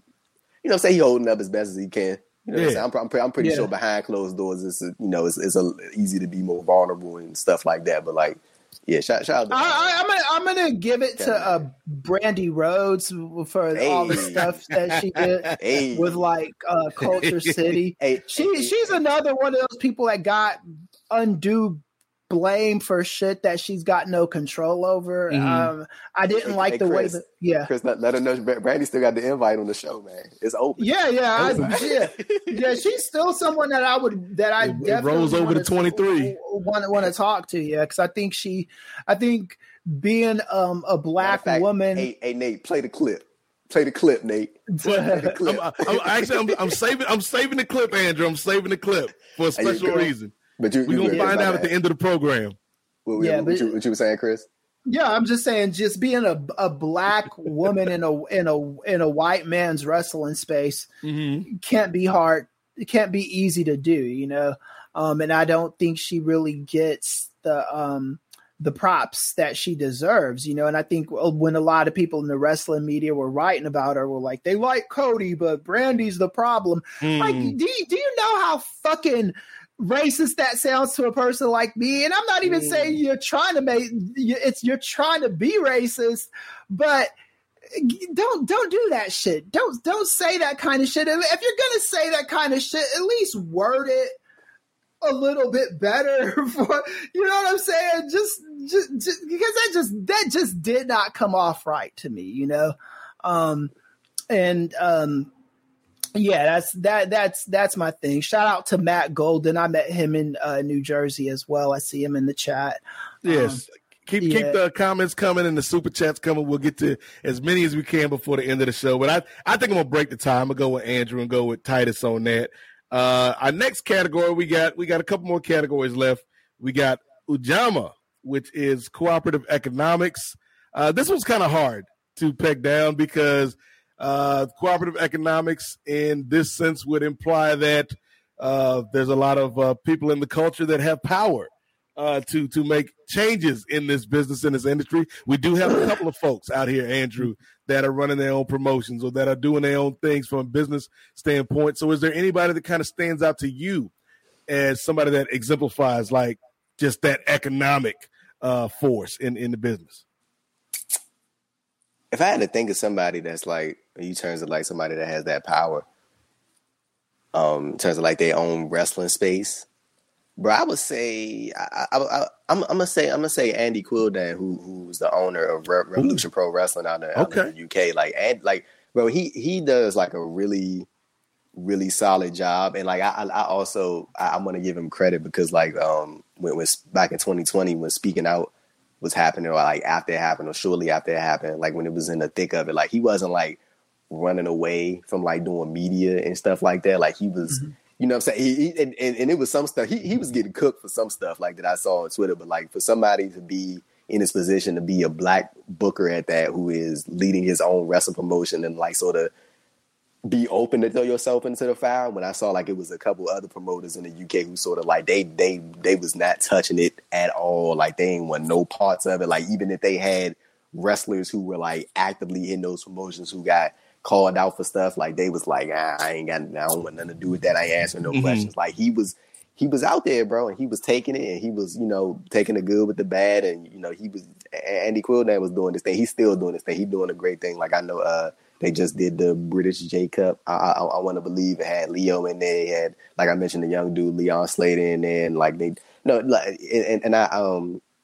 I interviewed, I didn't interview Andy, but he came on Bushby and Thompson one time with myself and Martin. I think we review Beyond the Mat, and we were sort of talking about that, and like he's very aware of you know what representation means in wrestling, like by him having his own promotion, like, you know, knowing that it's important to have, you know, people of color and black people in these positions where it's not like they're just another body, like they are like prominent pieces or like within the infrastructure of what he's trying to present overall, but also having an open mindset, like including everybody. You know what I'm saying? Like he's very aware of that stuff. So yeah, if I had to get anybody an award in terms of somebody that has like that power, I'm gonna say Andy Quildan, man. So yeah, shout out to Andy out there in the UK. Shout out to all the UK guys. that's doing something good. All the UK brothers and sisters out there. So yeah, Andy Quildan. That's what I'm real with. Okay, that's a good pick, Chris. Any thoughts on this particular category? Yeah, I'm gonna give it to the wrestling journalists, not myself because I'm an opinion writer, but like, you know, people like Andrew and Rich Fan and Will Washington, Righteous Reg, Phil Lindsay, all those people that like cover this and kind of give a voice to black wrestlers that I think has been missing in this space for such a long time. Okay. Like I just remember in our early days, we would be like on the old Law Facebook page, and we would be like the only, like it was you, me, and a few other black guys, and we'd be like the only ones standing up for black wrestlers. I will never forget the law of domination. Yeah, I will never forget how some of these wrestling fans went in on Awesome Kong, Kia Stevens, and we were just like, you know, they're calling her irresponsible for getting pregnant and shit like that. And I can't say shit. Yeah, but we were just not having that shit, man. I just remember that was the episode right there. Yeah. That episode is what really kind of caused me to like think about things differently, like some of the language that I used to use and some of the like the cultures that I probably ignored. I was like, you know, I might need to reassess some things, right? And then to just see, you know, Reg and Phil and Andrew and, you know, just the people, Rich, all the people, all the black folks, Sid, SP3. Most of our people. We ain't gonna say all. They know who they are. Yeah, but just I'm just saying, Chris. They know who they are. Yeah. No need to say some names, Nick. Right. But to Chris's point, though, like I think I like what Chris is saying here.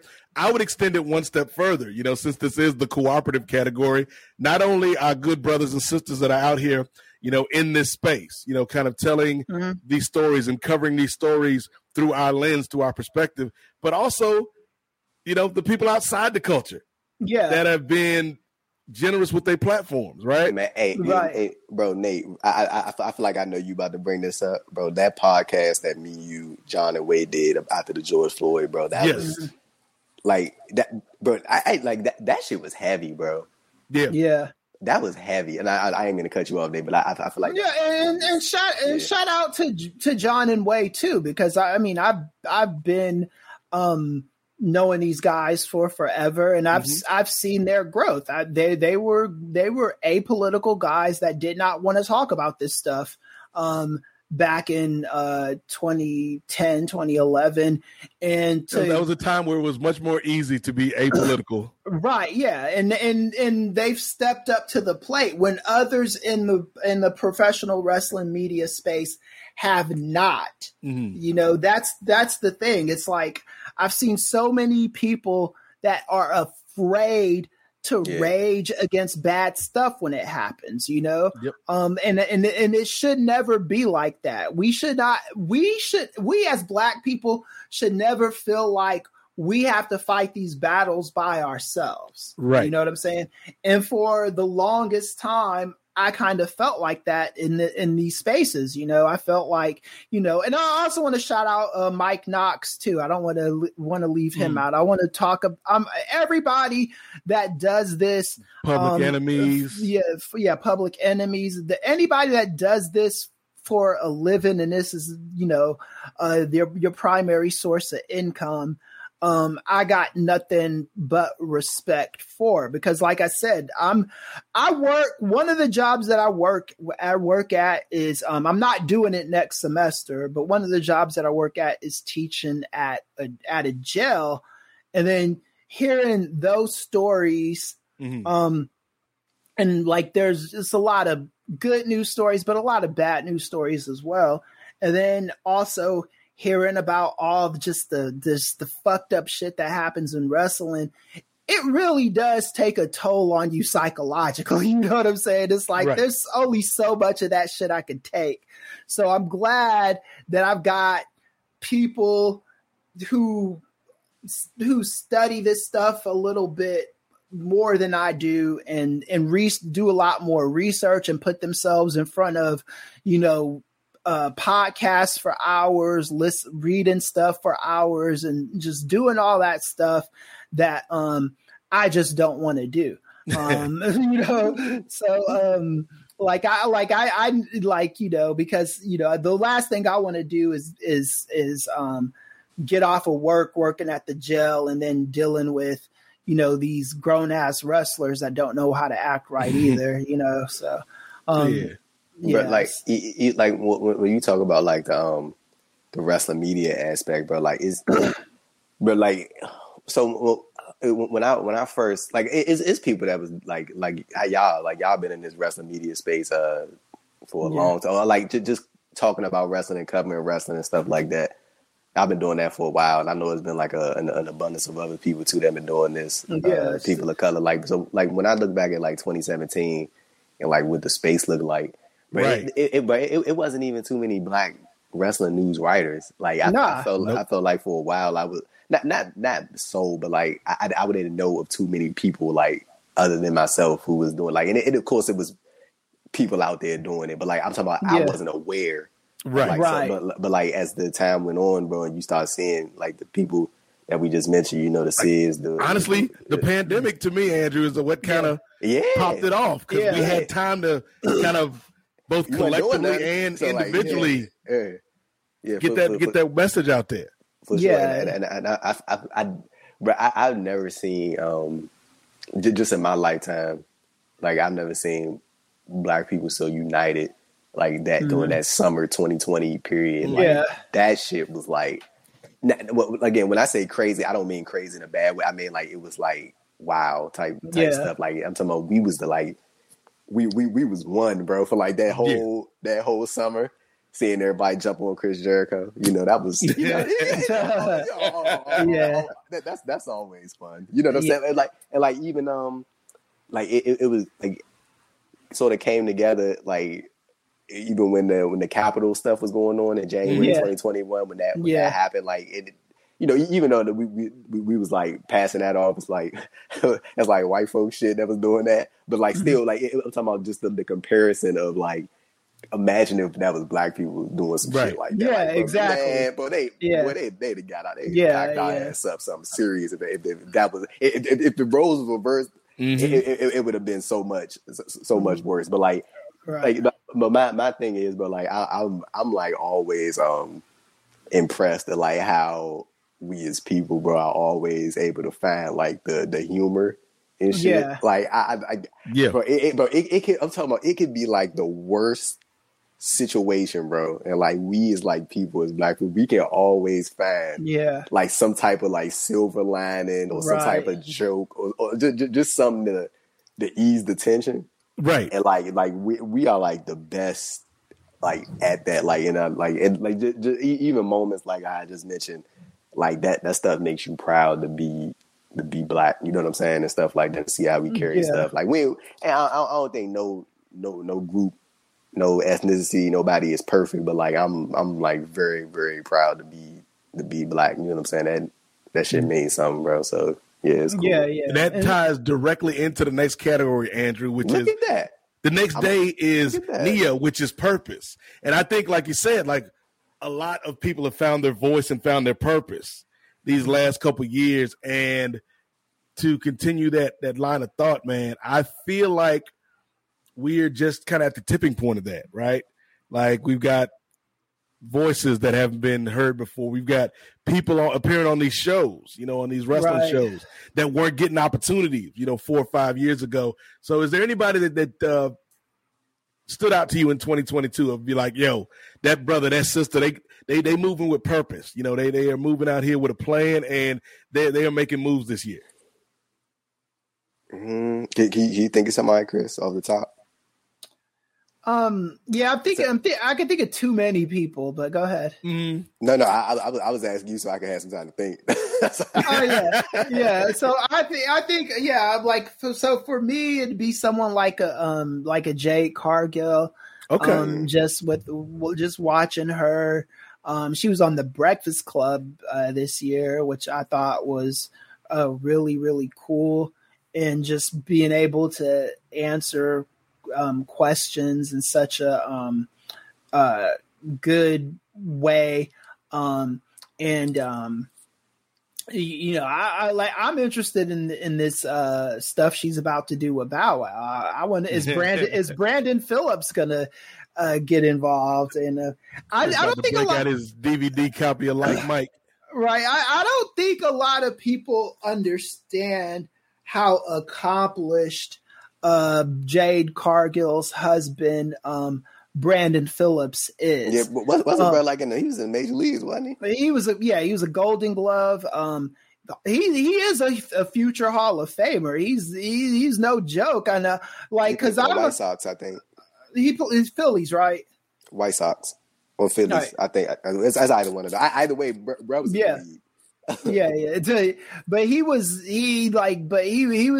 was like, he's a real deal. So when she's telling Bow Wow, hey, I got a man, that's got money. The Brandon Phillips is the real deal. So, but I just appreciate. Bruce pointed out in the chat.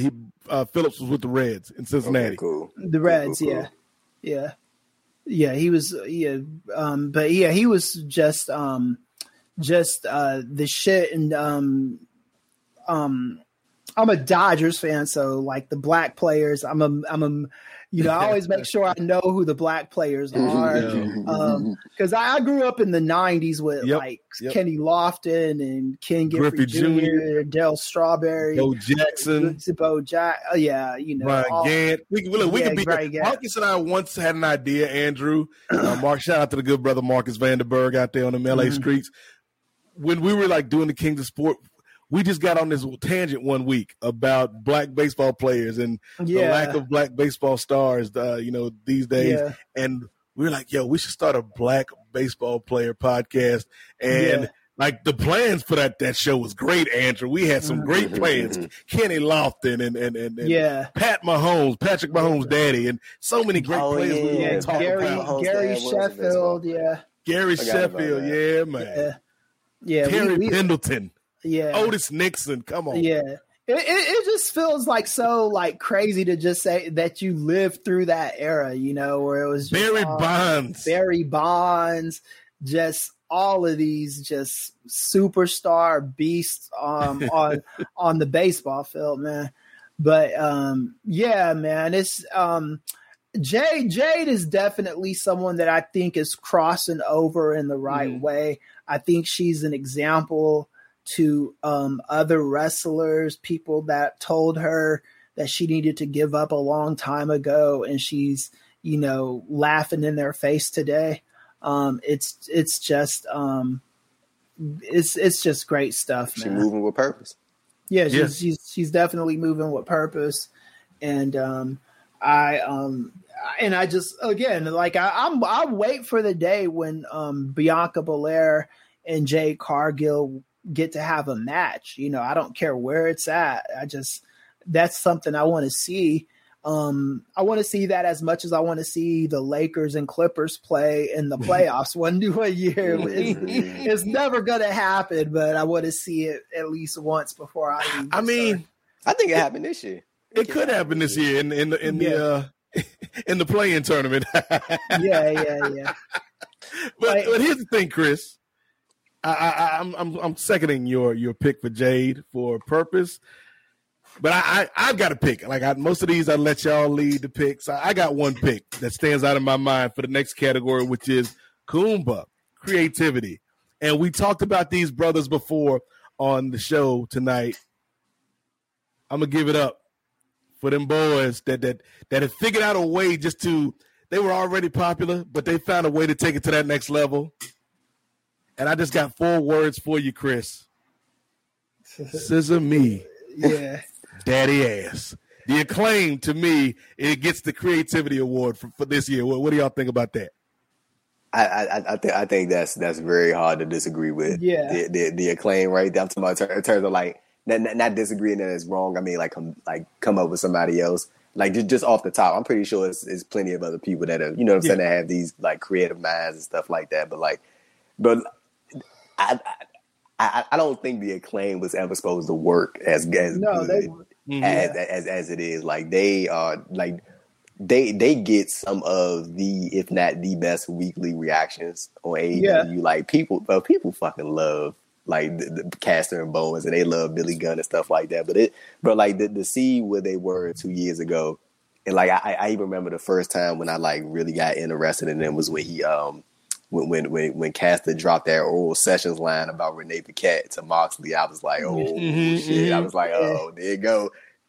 But like I think like that was like the first time where I like really was like, oh, let me start paying attention to these dudes, man. But like it's been crazy to see like the natural, like, and I think that's the most important thing with the Acclaim, bro. It's like again they are a Tony Khan project, if you will. Yeah. Like he was like, I always wanted these dudes who the Acclaimed who could, you know what I'm saying, who are exactly what they are now. But like I think it's been very cool, like the fact that their growth and their popularity is natural. It's not forced. Like this wasn't like some contrived thing. Like it shouldn't work, Andrew. It shouldn't work. It should work. But and like there's days, Andrew, like when I'm on an exercise bike and I'll just throw the Spotify on shuffle, and one of Max's raps comes on.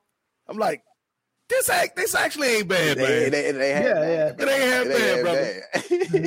Yeah.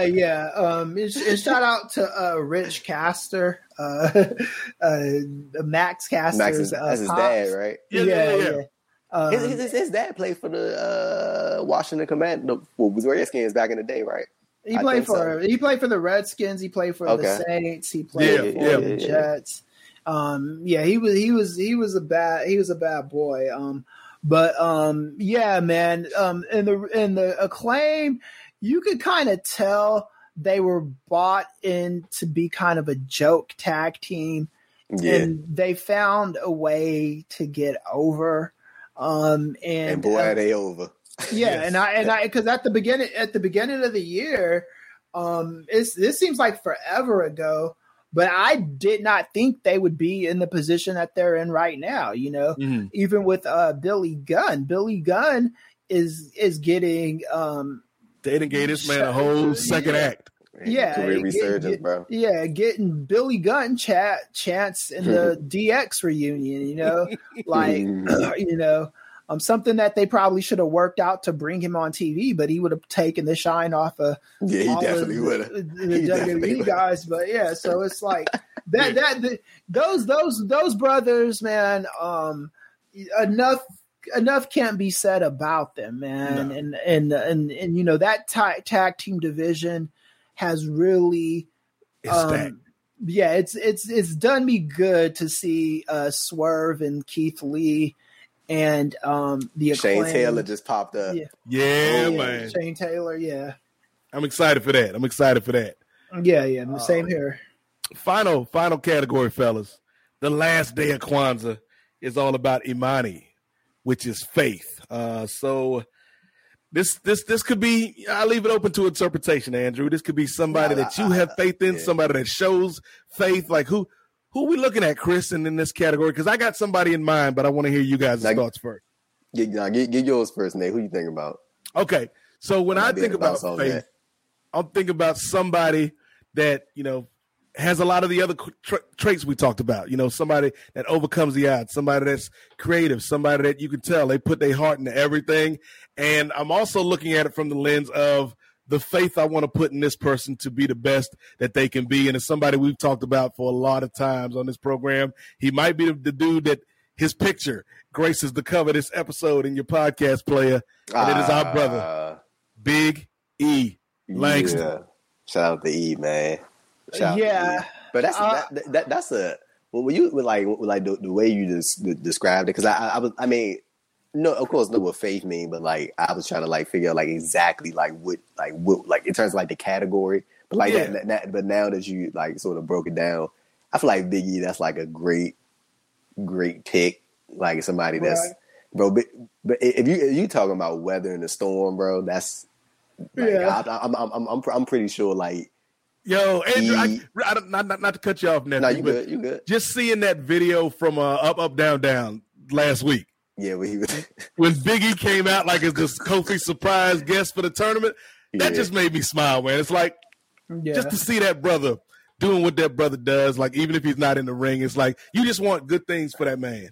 But even I remember we talked about it when he did that interview, not too long after he got injured, and he was just bro, if I'm done in the ring, you know what I'm saying? If this is it, I'm good with it. You know what I'm saying? He reached that sort of peace level, I guess. That he's comfortable with, the fact that if his in-ring career is over, then, it is what it is. And I think for somebody to have been WWE champion just a mere couple months ago, I'm talking about in terms of when he said that, and to already to have that serious injury where he has, openly said that if it was even a couple of centimeters to the left or to the right, it could have been fatal. You know what I'm saying? For him to have that mindset that bro, I'm just grateful to be alive at this point. The wrestling stuff if that's going to happen, that's going to happen. If it don't, then, it is what it is. I'm glad to be here. But you want to know what, bro? I think that he'll be back. I don't know if it'll be 2023, but I think he'll be back. But that's going to be a crazy pop when that brother come back. A crazy reaction, crazy pop, and I want them to keep him off of TV. If they know that there's a chance that this dude is coming back, I don't want to see him on Raw. I don't want to see him on SmackDown. I don't want to see him doing no commentary. I want Big E out of the blind. He could do the up down stuff, but save the big moment for when it's go time. You know what I'm saying? But either way, he the lead man, for they NIL tour that they doing. They going to these different campuses. Big E, that's the front guy. As he plays sports, and you know what I'm saying. You know what I'm saying. So I think when you talk about that pick in terms of the favorite stuff, that's a great pick. Somebody you can even throw out there as a potential name for that is Leo Rush, talking about weathering the storm and being through a lot and going through a lot. We've talked about Leo countless times on this podcast, and just talking about the shit that he been through, just not even this year, but just in his it's his career, like the WWE stuff as well. You know, him, you know, saying what he said, like when the big stole stuff was happening, and he spoke out about that stuff. You know what I'm saying? Like weathering the storm, bro, and just, you know, staying the course and, you know, trying not to get knocked off and stuff like that. And, you know, despite all the, you know, I know people like to make the retirement jokes and all that type of shit, but you know what I'm saying? Like, which are played out. You know what I'm saying, bro? Like, bro. So when I see people make jokes about this, it's like I always look, especially like as I get older and become like more wiser. It's like, bro, everybody is wired different, bro, and everybody has different ways to go about stuff. Not everybody is able to keep their quote unquote their heart on the inside. Not everybody is equipped like that. You know what I'm saying? It's a lot of people who wear their stuff on their sleeve and like they gotta express that and they gotta show that, and it's difficult for them to keep that internal. And there's nothing wrong with that. And I feel like there needs to be like that conversation about like it's okay to be emotional. You know what I'm saying? You can be emotional. You know what I'm saying? You can express that, especially as a black man or a black woman. You know what I'm saying? You ain't gotta be forward fucking tough all the time. You know what I'm saying? You can just be you know what I'm saying? You can just be who you are as an individual, bro. So like I would say if I had to just to throw like another name out there, I could say Leo Rush, but I think I'm a roll with Big E, man. Big E. I think that's the guy. So, Chris, before we get your thoughts on Big E, as a show, we have to be responsible. And shout out for the super chat because, we messed up, Chris. Well, you messed up, but we going to take it all together as a team. The Sir Anthony said their names out of Washington. Racial slurs. Get it right. The Washington football team, Washington Commanders. I am Native American also, and this isn't a joke. My family lives in Lake Waccamaw, North Carolina. We are the Lake Waccamaw Siouan Indians. I go in front of tribunals to keep that up. So just letting you, Chris. Just letting you know. Say it, Chris. I'm not gonna be, I don't agree with the slurs and stuff, but I'm just letting y'all know. Tell him stay in his lane, Chris. But thank you for the super chat. But stay in your lane. Yeah, that's my blood right Chris. There. But the tribal chief has spoken. The tribal chief. Yeah. Look us up though. The Lake Waccamaw Siouan. Talk about the tribal chief. Yeah. But that's why I love this show. But Chris, real quick, your thoughts on brother Big E. Yeah, Big E is my pick, but I am gonna give an honorable mention to Bobby Lashley. Okay. Because turning the corner. The WWE cannot turn this guy heel. I think they tried to turn him heel a few months ago. Or a month or so ago. I think that's what it was. Lashley been babyface all the way through. Yeah, but it seems like they were trying to do some kind of double turn with him and Seth Rollins. Yeah, it failed because nobody wants to boo Bobby Lashley. I don't think Bobby Lashley. I think Bobby Lashley is at a point in his career. And low key, people really wasn't trying to boo Seth either. Yeah, it's like you're barking up the wrong tree, trying to turn Lashley into a heel. Like all this dude does is beat people's ass. He's not getting booed. I got complete faith in Bobby Lashley to just be as relevant as he wants to be for the remainder of his career. But yeah, definitely Big E. And Kofi, I wish I could say that I had the faith in him. They turned him into the Royal Rumble guy again. Yeah. And I think I think Kofi is just at the point in his career where he just doesn't. Man, Andrew, they almost got me on Friday with that Gunther match. The Gunther match. Yeah, I was like, you know it was gonna be good. I mean, you know what I'm saying. But they've turned him into a guy that's used to bring other guys to the next level, and I think he deserves better than that. Oh, definitely. it is what it is. But these are people I have faith in. Kofi, unfortunately, is not that anymore. But Big E, Lashley, yeah. I saw somebody in the chat. I think it was Dell Diddy. He said he has faith in Ricochet finally. Yeah, I do too. I think as long as they're doing, the Vince McMahon's, that was so mind-numbingly, astronomically stupid. This is why Vince McMahon is the reason why people discriminate against people north of 70, because you see that stuff and what happens is people start stereotyping every 70-year-old as Vince McMahon. Vince McMahon is a special kind of idiot. To do Ricochet the way he did him, like the superhero, the stuff. Hey, Chris, can I ask you something though, bro? Like, are you like really surprised? Like, no, not really, because you can't be surprised. After you get like, if you let a coyote loose in the neighborhood and they start eating pets and stuff. After a while, you kind of just have to know this is what coyotes do. Wow. Ladies and gentlemen, the Professor Chris Ely. Yeah.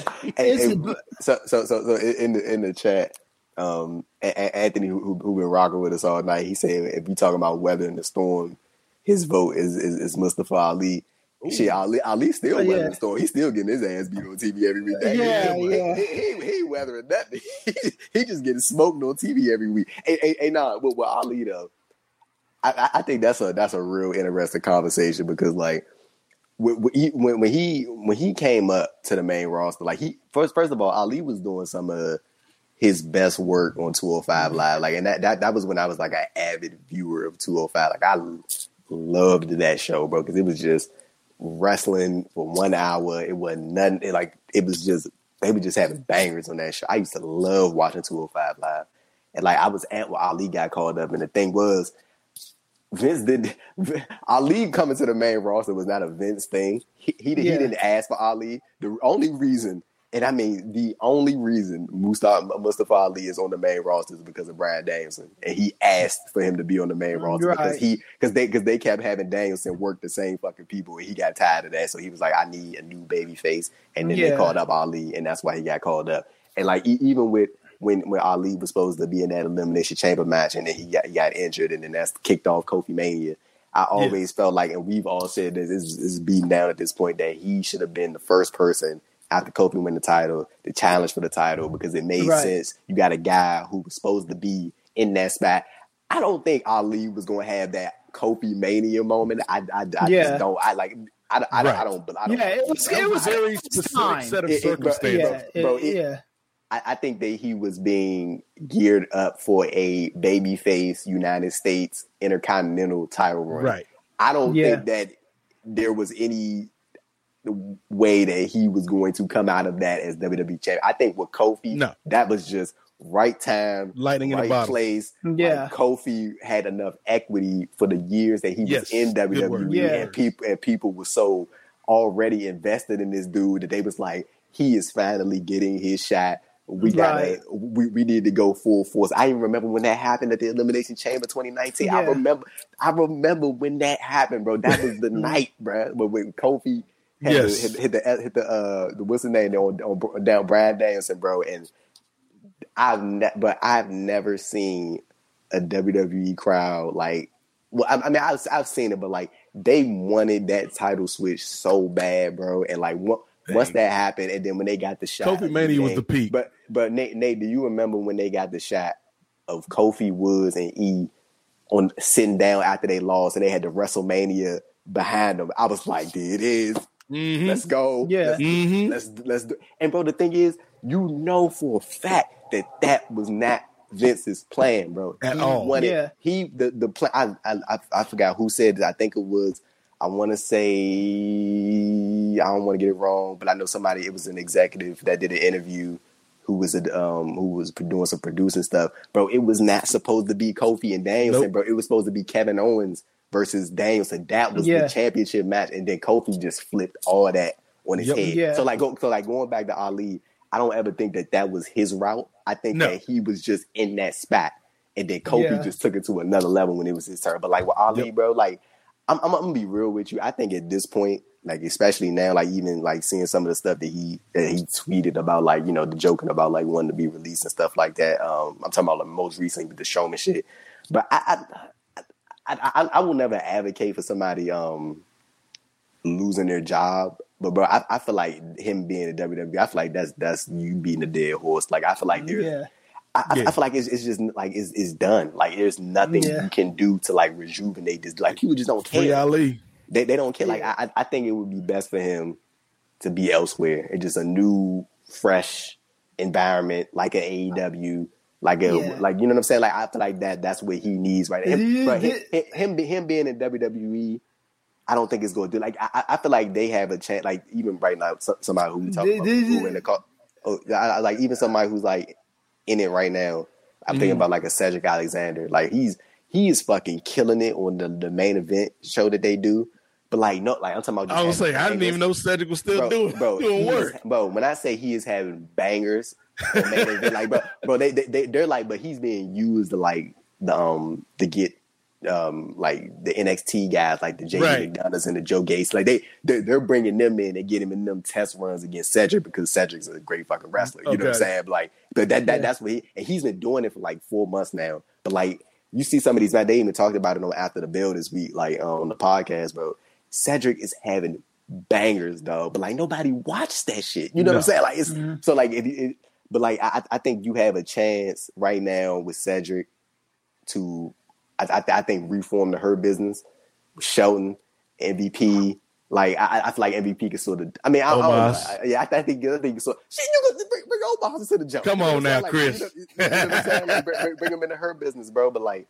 Yeah, but I know I just went off on a tangent because like that was like a good thing that Anthony had brought to my head. But like, that was a good comment. Yeah, but I leave. Yeah. Real quick, Chris, because we do have one last game to play before we leave. Of course, our annual installment of Who All Gonna Be There, but we also got a guest swinging by the Christmas, Hanukkah, Kwanzaa, Festivus, holiday kickback here at the post office. Ladies and gentlemen, he is one of the co-hosts of the main event, which you can find over at Place to Be Nation. He is the gentleman that was on the Kings of Sport Patreon, my co-host on a little show called TDT Talks. Ladies and gentlemen, y'all give it up for our light-skinned cousin, Steve Willie in the building. I was hoping. What's up, Steve? How's it going, guys? I was hoping Jermaine from Chicago is on hating on Roman Reigns. And if he's out there, I'm wearing this for you. Oh, Steve Willie. Real quick, we're about to play a game of Who All Gonna Be There, so you can join us for that, Steve. But real quick, we talked tonight about the biggest stories of the year and our impressions of wrestling in 2022. What are your thoughts as we bring this year to a close, brother? Well, I logged on exactly when Chris was telling me that we can't trust old people. So I thought we were going to be talking about that. No, I know. We can trust old people. Vince McMahon is just the exception. I think Vince McMahon is the reason why young people stereotype old people. Yeah, I agree. I agree with you. Yeah. Mm-hmm. Yeah. In terms of 2022, I think it's a year that, and especially thankfully being allowed on the show with you guys, I listen to it all the time. But where we saw more diversity in wrestling, and not just in sense of colors, gender, sexuality, but in terms of just everything. Mm-hmm. Having more choices, being able not just for the big two, but being able to have more freedom that if you don't like what's going on your television screen, it is so easy to find something else to watch in wrestling. Yeah, I agree. I think that right now is just a good time to be a wrestling fan. Mm-hmm. There's so many different choices. We got options. I think some of this stuff some of the tropes that used to be real popular, it's good to see that they're starting to die down. But that was always my problem with Vince McMahon, is I thought that he did not know how to book foreign wrestlers. You know, it's like he couldn't book Jinder Mahal without having him hate Americans. Same with like every Asian wrestler in his company that was a bad guy. The go-to thing was we hate Americans. You know, that's like that was so stupid and right wing and just dumb shit. And now we are starting to, like, even Mustafa Ali. I'm sure if it was up to Vince McMahon, he'd be a Muslim that hates Americans, you know, just like what was the guy, Muhammad Hassan, you know. Yes. We are, the wrestling industry has evolved. The people that I used to see, like they are being drowned out. There's still some very bad wrestling personalities, as far as media personalities out there, but they are being drowned. Hey, Chris, it's the holidays, man. Leave Tyrus alone, brother. Look, man. I guess we do need to talk about him for a second. Do we? Unfortunately, do we really need to? Unfortunately, I think we gotta at least bring it up because we talk about the good stuff involving our people, and we gotta talk about. Well, here's what we'll do, Chris. We'll bring him up. Hold on, Tyrus Black. Yeah. Yes. Yes. I did not know that, bro. Yes. Yeah. I did not know that. I swear. I did. I mean, that's my New Year's resolution. Like, can the black delegation trade Tyrus for Johnny B. Bad? one for one. Can we do that? Taz maybe. Taz, yeah. But hey, bro. So Tyrus, Chris, I want to talk about Tyrus, but in the context of who gonna be there. And so for people that haven't listened to the show, haven't watched the show, Who Gonna Be There is where we have a holiday gathering here in the post office. And we're going to go around the horn. And when I put out a particular name from a performer or a personality or an authority figure in wrestling, the group decides if they can come to the party. So since you brought this man's name up, the first person walking to the door at our party is Tyrus. Andrew, what you think about this man Tyrus coming to the party? He can eat outside. Now, I'm talking about in the front lawn. He can't come in the back or in the house, but on the front he can sit there. He can get out the car, but he can't. He can't interact. He can't interact with the rest of the folks, man. But nah, Tyrus, because he can stay right in the front lawn, man, and go ahead and throw down over there. He ain't in though. No, he ain't getting in the house. Chris, what you got to say about this man Tyrus? Can Tyrus come in and get a plate? Well, I feel bad for what I'm about to say because Tyrus is. Hold on, Chris. Hold on. I'm gonna put you on full screen so that me, Steve, and Andrew aren't associated with whatever you about to put down, brother. No, I'm just Tyrus Proceed. is from my neck of the woods, Pasadena, California. That's my adoptive hometown. Tyrus is one of those people that thinks he is a reasonable Republican because I've heard him talk, and whether it's Jericho or on that show on Fox News, The Five, he thinks. Chris, what's that? It's called Gutfield, right? Or is that something? Greg Gutfield. Yeah. Okay. His show is called The Five. Okay. He thinks Tyrus thinks he's like some kind of like. Tyrus is a toxic individual, and he is the world champion of N.W.A, which to me is a sad thing. You know, I don't like the way Billy Corgan has been doing business for the last couple of years. You know, Trevor Rhodes is a nice enough guy. From what I gather, I don't know him personally. I've met him, but you know, I don't know the guy. He's the namesake of a former Klansman because Dick Murdoch, it's well documented that he was a card carrying member of the Ku Klux Klan. He brought Dusty Rhodes to a Klan meeting without Dusty Rhodes knowing that's what he was going to be going into.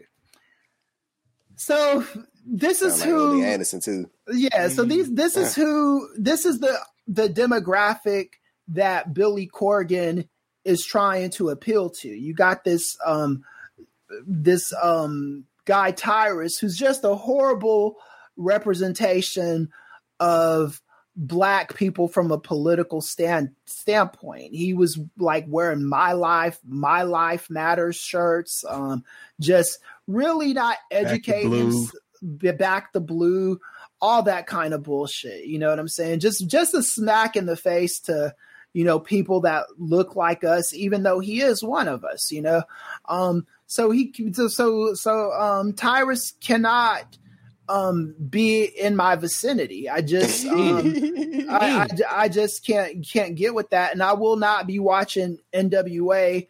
wrestling as long as they continue to appeal to this underbelly of wrestling that I thought we had moved on past. You know, they still want, like, Billy Corgan wants to go back to, you know, the days where Ole Anderson hated everybody, and he was racist as shit, bro. Like, he was racist. Yeah, racist, bro. It's a shame, because I thought NW. The sad thing is, you ain't even got to go that far back, Chris. Yeah, you just got to look at Control Your Narrative, man. Yeah, Control Your Narrative. Yep. Yeah, I can't. So yeah, Tyrus is Tyrus not get. Chris ain't even letting this man on the property. Right. Steve Willie at the Christmas party in the stately Willie Manor. Oh God, is Tyrus getting the plate at the Steve Willie holiday party? Well, first of all, the stately Willie Manor is covered in toys because there was an entire youth sports team here before. It was not a pretty sight. Tyrus will have to sit with my daughter, I think. Meaning my daughter will meet her at the end of the street. And if you could survive 15 minutes with, I will tell her who Tyrus is. And if he could spend 15 minutes with my daughter giving him the stink eye, he can come in and have some scraps. Just what's left over. Yeah. Because there ain't no way he's getting past that. I say E. Fallon in the chat says stay in the car, drive past my house. Yeah. He said, he said, I don't want you around my family. Yeah, there's some LGBTQ representation here, Tyrus. I think you're not going to want to be in here. So here's the thing. Andrew, I think you might be alone on this one, brother, because not only is Tyrus not coming in the crib, I know earlier we said Cody Devontae Rhodes had to wait in the car. If Cody pull up and Tyrus pull up at the same time, Cody and I have to make a choice, Cody can come in the house. Tyrus got to stay in the parking lot. And I will say this about Cody. Cody will make a mistake, but he doesn't try to wallow in his wrongness. Like when he cut that awful promo on Impact, when he ended racism. Yeah, he wasn't trying to hold on to it and argue with everybody, saying, "Oh, this was the greatest promo ever."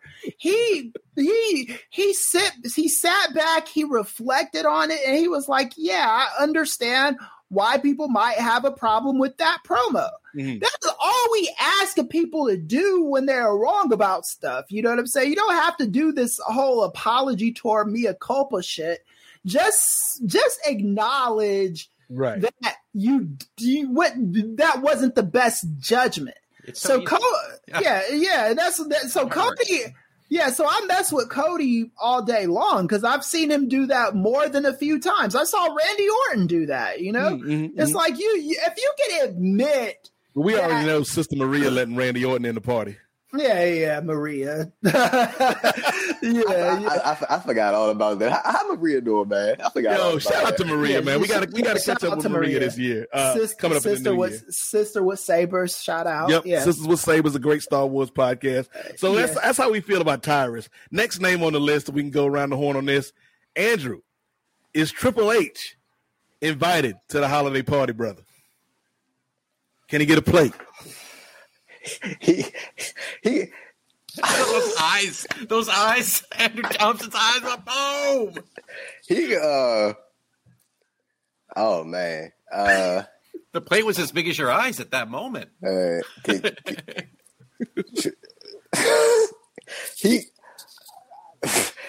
he got to stay in the car, bro. He can't get out the car. He got to stay in the car, bro. Like I don't know. The jury's still out on Triple H. I mean, he seems like he all right, dude, but I don't know. Triple H got to just stay in the car, but don't get out the car. Yeah.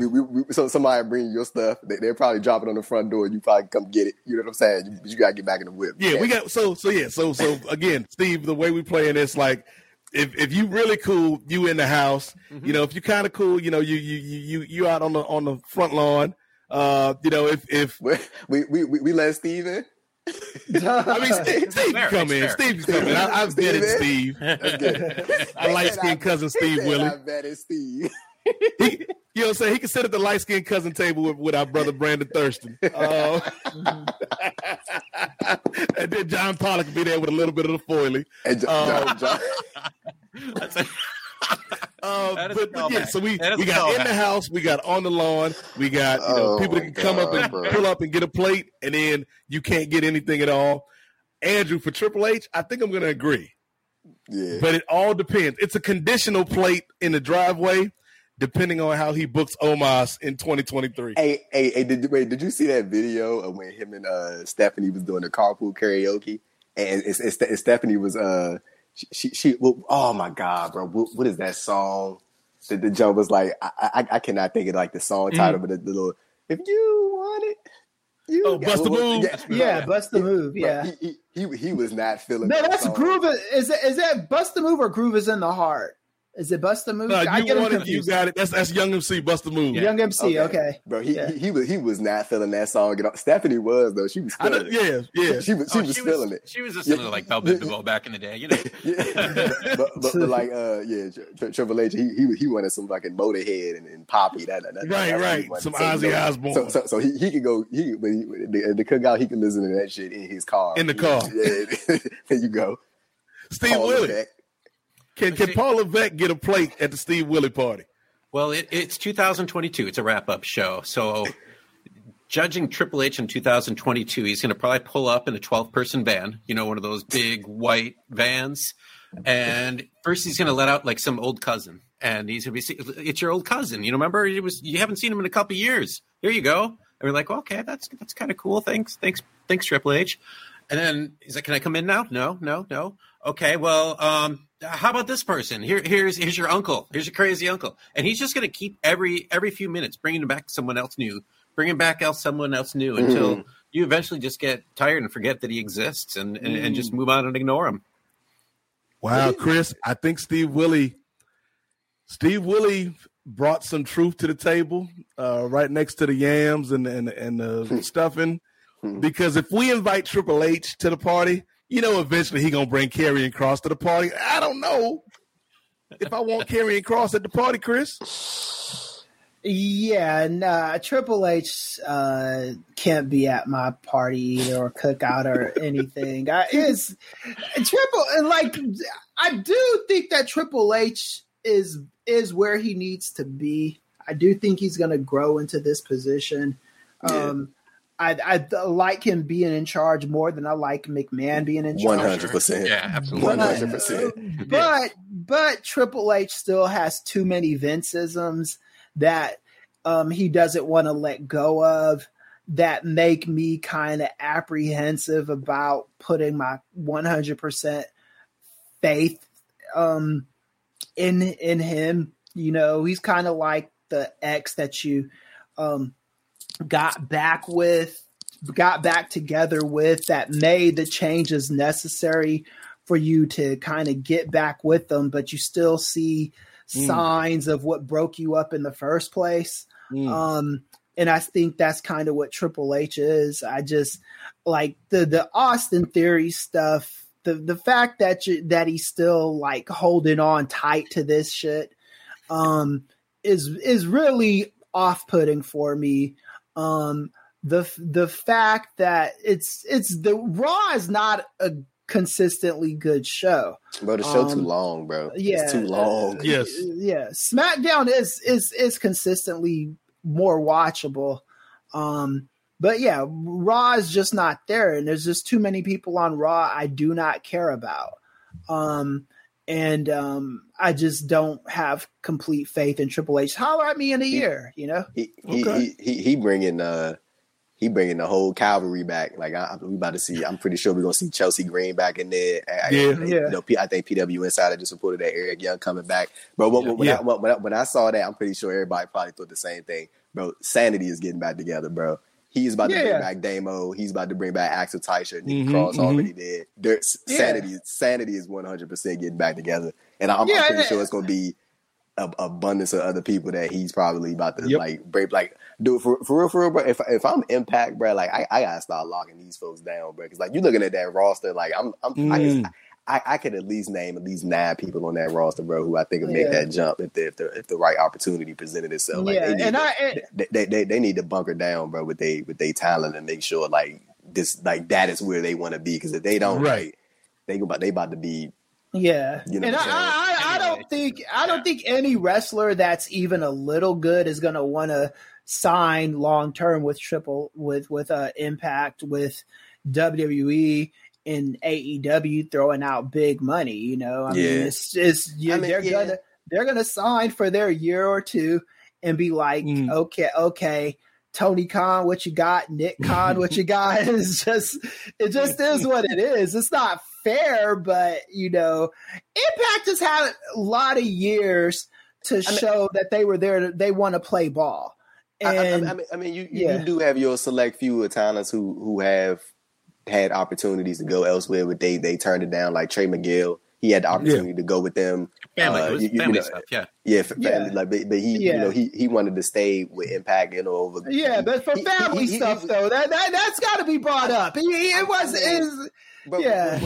he did that interview, it was primarily family stuff, but it also seemed like the way he was phrasing it was like he just felt like that wasn't the right move for him at the time, and it may be it's just quality of life. But like you had I know we had some controversial talks about this brother, but Moose, he had the opportunity to go, and he stayed and stuff like that. But yeah, man, I don't like if I'm Impact, man, I got to start bunkering down in these talents because I'm looking at people like Jordan Grace and Marsha Slamovich and people like that. Well, also, to that point though, Andrew, like Impact is there for a reason. Like I think that like there's people at all stages of their career there, and for somebody like I think somebody like Jordan Grace, if Jordan Grace decided to go, I think she's more than done right by Impact. You know what I mean? Like she's put her time in. If she wants to go to WWE, AEW, I think she's earned that right as a performer. Like she didn't do him dirty like some other people have in the past. You know, I think she's earned that right. You want to know who I think gonna have to make a choice like in a year or so? I think Deonna Purrazzo, bro. Like she went, like especially when I seen her. When was that when she faced Mercedes Martinez for the ROH Women's title? Was that over the summer? I believe that was. Yeah, if I'm not mistaken. Yeah, that was because she couldn't make the pay-per-view because of Mania weekend, I think. And then, like a few weeks later, that was Dynamite. Yeah, but like when I seen her on Dynamite, I was like, ooh, she looks like she belongs. She looks like that's what she need to be. You know what I'm saying? Like, I don't know how she feel about WWE, but like, I mean, you got Chelsea Green going back in her first run there with some shit. So I mean, like, people might want to give it a second go around, bro. But like, I think what Chris said, like, when you got people throwing this big money around, bro, like at some point you could be as loyal as you want to, but at some point, money talks, bro. At some point, is going to talk eventually. Like you can be the most loyal person in the world, team, whatever. Like this is my place, but like eventually, when some of them big guns start throwing this and throwing that and throwing all this type of stuff, you can be like, and the wrestling industry is kind of like the kid that's they got a toy and nobody wants to play with it, and then all of a sudden it's like, okay. I want to sign Nick Aldis, and then Tony Khan is like, wait, I want to sign Nick Aldis too, and then it turns into a bidding thing. You know what I'm saying? Yeah. And that's just the nature of the wrestling industry, and I think that's a good thing for the wrestlers that they are now in a position to where they can kind of write their own ticket and be like, options. Yeah, you know, because that is what life is about, you know. And wrestlers for the longest time, their options were make money in the United States of America or move all the way to Japan away from my family and make money there, or about move 20 years. About 20 years. Yeah, and that's just not fair at all. At least with AEW, it gives them a more level. And Impact pays the wrestlers that they want to pay. Impact's got a role in the ecosystem. Yeah. Like the wrestlers that they want to, like Kurt Angle was making very good money his whole time in Impact. Sting was getting that bag. Yeah, Sting was getting paid good, but there is a point where, you know, like I think Impact has had decades to kind of get their minds right, and you know, for whatever reason, you know, whether it was Bob Carter with his with Panda Energy, they did not want to invest what needed to be invested. Listen, bro. Yeah, let's blame Terry. That's the easy out. Speaking of Terry, so we've got one easy guest and then two difficult guests. So the next person showing up at the door, what you gonna do, brother, when Terry Bollea shows up for some Hanukkah fun? Andrew Thompson. Man, we pulling him out the car and beating his ass on the front lawn. That's he get whooped and get thrown back in the car. Matter of fact, throw some food at his whip or something like that. You take that home, bro. Terry ain't getting no whip. You go ahead and go to the next person. Everybody know what it is. Hey, Christina, what you got for Terry? Yeah, I you know, when he first did his nonsense, he was the guy that I wanted to, like, you know, forgive and stuff, but he just keeps showing that he's not worthy of forgiveness. So I'm like, no. Obviously, you know how I feel about that man, Terry Bollea. No love in this household for Terry. F Terry forever. Steve Willie. This is a real important question, Steve Willie. Watch yourself, Steve. Brought you to the party, Steve. Watch yourself, Terry Steve. Bollea, what you got, Steve Willie? Your vetting means something. I don't want to like sully your name, Nate. I mean, yeah, Nate, we've been talking about him for years at this point, right? I was actually really saddened to see him out this week. I think he was like pimping out some wrestling figures and stuff, and like one of the wrestling figure companies was doing all this stuff with him at his restaurant. I think he still has a restaurant in Tampa. It's like, man, I thought we were done with him. We were done with him with like that awkward WrestleMania with him and Titus and Bailey. But that was so bad. Oh God, it just like I felt so bad for Titus and Bailey too. Like both of them, they're just sitting there like, yep, we got to do this. We got to pretend we're super excited. But yeah, I haven't wanted him near my wrestling since 2010, before all this stuff happened, and he killed off Impact. Yeah. When the Nasty Boys showed up on Impact, like you got him and you got Nigel there, and you got like all these. God, yeah. I haven't wanted anything to do with him for over a decade. And the thing is, I don't think. Yeah, and I don't think Terry cares about getting redemption. You know, I don't think he cares. He cares about what we think about him. So let him wallow in it. And Steve can speak to this too. Like, if for someone to want redemption, there has to be some feeling of remorse. I don't feel like Terry has that. Wrong. Yeah, exactly. That's a Blanchard. Yeah, that's a Blanchard. Yes, that's another one that won't be invited to the party. She did. Like, Nate, do you remember when we did that podcast, Hard to Kill? That Hard to Kill? Yeah, man. Bro, Nate, that was like one day after all that stuff happened. That was supposed to be her night. But you want to know what's crazy? Because I know me and you did a podcast like before that stuff happened. We was like, oh yeah, man, Tessa Blanchard, you know, put the, you know what I'm saying? It was a good story. Like, you know, it was a good story. And then like all that stuff happened, bro, and she doubled down on it. And she was like, that was a big thing. But I remember a couple months later, I think it was a couple months later when Impact had terminated her contract, but she was doubling down on it. She was like, well, you know, I never said this and that. And I was like, come on, dog. Like, come on, bro. Like, and to this day, I don't think that she got kicked out of WoW, didn't she? But she did. She's at that point in her career, like, where it is like, I can't even see a company like being. I'm talking about WWE. I think the Impact relationship is like I think the relationship is just too damaged for them to even bring her back. Yeah. And with AEW, like the crazy thing is, like, she's not some old dude like Terry. She's young enough where if she like 27, 28. Yeah, she's got her whole career and life ahead of her, and like she threw it all away on her own doing. But you, Nate, you want to know what's crazy though, and Steve and Chris. I even wonder if any of that stuff would have came out that she had never sent out that tweet.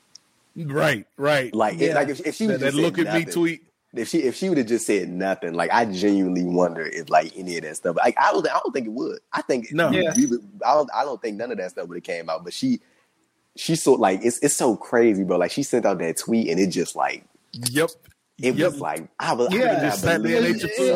I'm telling you, it's like James Franco, like where he showed up at the Academy Awards having that Time's Up pin, and he would have probably gotten away with all the foolishness that he got away with, but then where he was wearing that Time's Up pin on the red carpet, it was like all these Chris,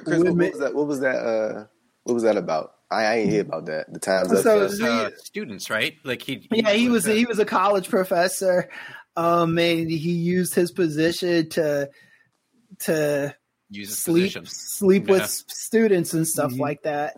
And it was kind of like there's some very disturbing. We don't need to get into them. Things that went along with that. Yeah, but then like he knowing that he had done all this stuff.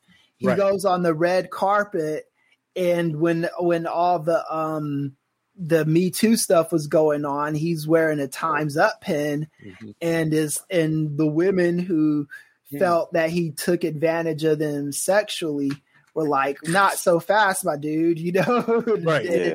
And it was just a tsunami, and that's kind of what the same thing that happened with Tessa Blanchard. You know, it was just one of those things.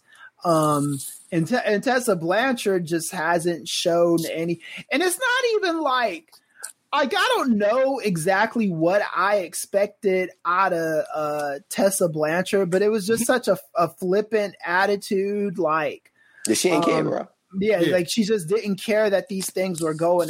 Because even if I feel I didn't do anything wrong, I'm not gonna disregard everybody that's saying the same kind of stuff about me. Well, even if you want to be cynical about it, even if you don't believe it, just say it so you don't mess up the bag. Yeah, it was just such a crazy position to watch this woman be in, but this is how like racism and things like this work is people would rather attach themselves to the most toxic ideologies than just and have the few racist people that will cape for them instead of just admitting that you were wrong. We're seeing an example of this with Kanye West, right? Yeah. It's like instead of just saying I was wrong to say this about Jewish people, he's got to cater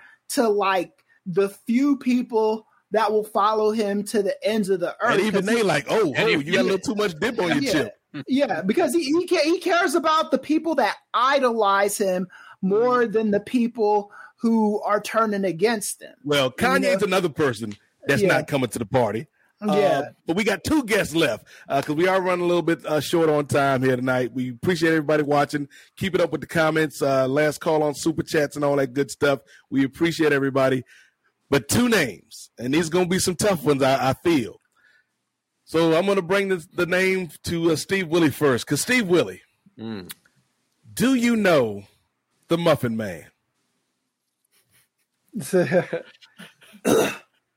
I don't know where you're going with this. Yes, I'm talking about that Muffin Man. Chris knows exactly where I'm going. Oh, yeah, because I got this man is coming to your holiday party, and he's going to bring all the pastries. Just keep them away from the kids. I know what you're saying now. CM Punk, Phil Brooks, Steve Willie. You in Chicago. Can Phil Brooks come to your holiday party? Oh, man. Why'd you got to do this? I used to love CM Punk. I have a respect for CM Punk. I respect that he has strong values. I respect that he feels comfortable speaking his mind, and I've agreed with a lot of the things he's said over the years, and I've rooted for him quite a bit, especially after the post WWE stuff. But I would need to take it aside first. The bakery stuff doesn't get to me. I respected the bakery stuff, and he's really good at plugging his friends, except if you do him wrong. That guy had like a 12-pack of seltzer water. Why is no one talking about that? That's a lot of seltzer water. Wow. Yeah, and then he shared it with Tony, like the Spindrift, and is like, hey, let him have his muffins. He just wrestled, but oh man, yeah. And I like his wife a lot. Like, Nate and Chris, I work as a counselor and a therapist. Right. And her book is amazing. Telling her story of her bipolar disorder, and I'm like back then too. I'm like, man, Phil Brooks has got to be a pretty cool guy. That these two got together. But the last cut, when he threw Colt's grandmother under the bus, or mother under the bus. Mother, yeah. That was just foul, like, come bro. on.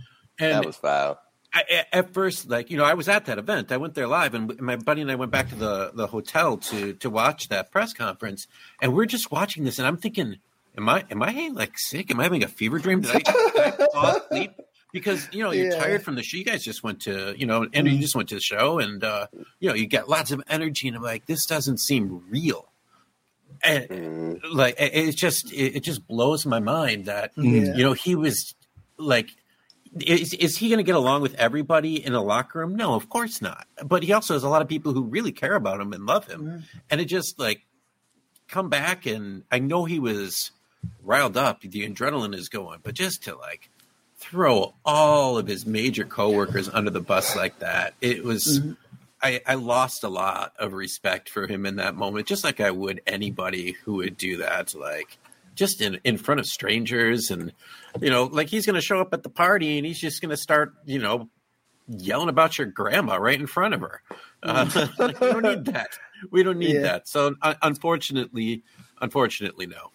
Wow. That's if you know Steve Willie, like I know Steve Willie, that took a lot for him to disinvite CM Punk from the holiday party. Bought his shirt when he came back. Andrew, what about you, brother? You so far tonight, Andrew, you let Tyrus get a plate in the parking lot. I retract that. By the way. 100% retract that. Upon further review, Tyrus, no plate for Tyrus. Yeah, that was me. Sitting with my daughter is way worse than not getting a plate. I was trying to be nice because y'all told me he was a brother, and I did not know that at all. I'm not even trying to be funny. I genuinely did not know that. Hey, all skin folk ain't kin folk, nephew. I thought he was just, spend some time in the sun. You know what I'm saying? I ain't know he was a brother, but hey, but it is what it is. But what about CM Punk? Man, Punk can slide through, man. He can slide through. You know what I'm saying? He did do some I'm talking about, he did do some stupid shit at that press conference. That was just we've dissected that on this podcast. I'm sure we've all dissected it on different podcasts that we've been on. He was completely 100% in the wrong for that. There's no other way to honestly shake it. And I do think that there's going to come a point where I know the latest update I saw, I think it was from the Observer, that Punk, he's willing to ready to be done with the whole situation. I'm talking about in terms of him in AEW. I don't know how accurate that is, but if that is accurate, then that may be the best course of action, opposed to trying to wait and see if this thing will smooth over. Especially you got the Elite doing what they doing on TV and stuff like that, and doing all the little references to CM Punk and stuff like that. But as far as Punk coming to Punk can slide through, bro. He just can't be spazzing out and doing all that wild shit. Ain't nobody trying to hear all that, bro. Just come in there, sit down, chill out. Right, be cordial, be social. Be cool, bro. Be cool. Drink your Spindrift. Drink your Spindrift, eat your muffins, bro. So Chad Rivera in the comments said Punk can't come to the party because they're going to be drinking at his function and he doesn't need CM Punk looking down on everybody. Right, yeah. Chris, you had a lot of thoughts to say about the Muffin Man. We did our show after the post conference. What do you think about this, man? Oh, CM Punk could come to the cookout without any kind of. without any kind of like parameters or anything. But here's the thing with CM Punk. Because we've been over this ad nauseum about how fucked up it was what he did at that press conference. It was wrong, and he should apologize for that. That's my problem. Yeah, that's my problem. But he works in an industry full of shady fucking people that operate in shady ways. You know, that aren't authentic. That will say, oh, let's just everybody forget about that press conference and then mock him on television like it's the thing to do, you know? And then you've got people like I didn't like the poor shaming either. I'm never going to be a fan of that. I don't care if it's Braun Strowman or CM Punk. The target comment. You don't make fun of people who are working and doing honest work. That you don't do that shit. You don't because you're mad at those guys. Don't disregard how hard it is to be a Target GM, right? Which none of those guys could do, by the way. Right. You will be able to do that shit. Is CM Punk trying to hack into the feed? CM Punk's mad at me, I guess. Someone's got some feedback over there. Is that me? There it is. Okay, cool. Yeah.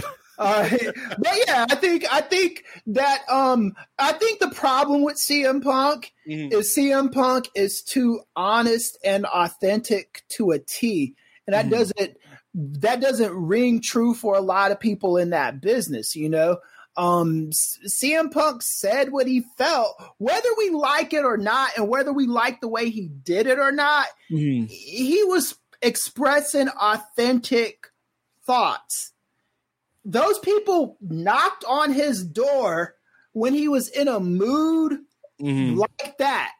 That is just something that I'm never gonna ever understand. Like you're trying to talk reason to this guy after this dude's like scarfed down a bunch of muffins and whatever the fuck he was eating, all those breakfast pastries and seltzer water and stuff.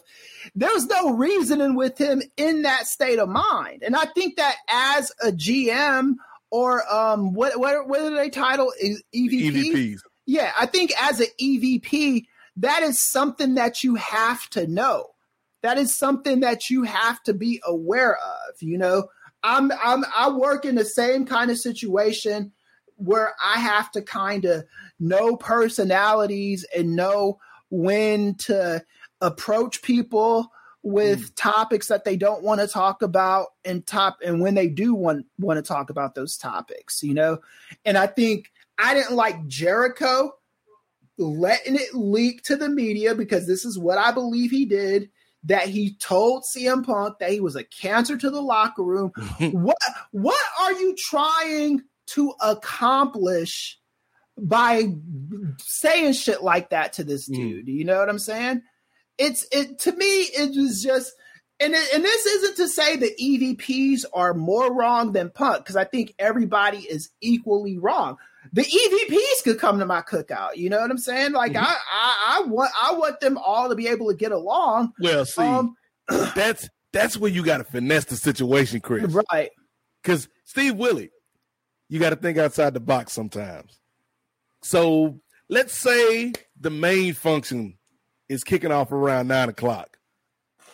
I'm gonna call Phil up. Hey, Phil, man, come on by around 6:45, 7, man. We could have some seltzer water and enjoy the festivities, and bring AJ, and we'll have a wonderful time. And then, it's getting kind of late, isn't it, Punk? Around 7:30, 8:00. Like, yeah, hey, man, it was great seeing you, Phil, man. Y'all have a great New Year's, and then bring in the EVPs. I think Phil can come to the party. He's just got to be in his own CM Punk space. I can't have Punk intermingling with certain people at the function, because then it's going to be, it's going to turn into, one of those arguments at Thanksgiving where you just don't want to be around that Steve Willie.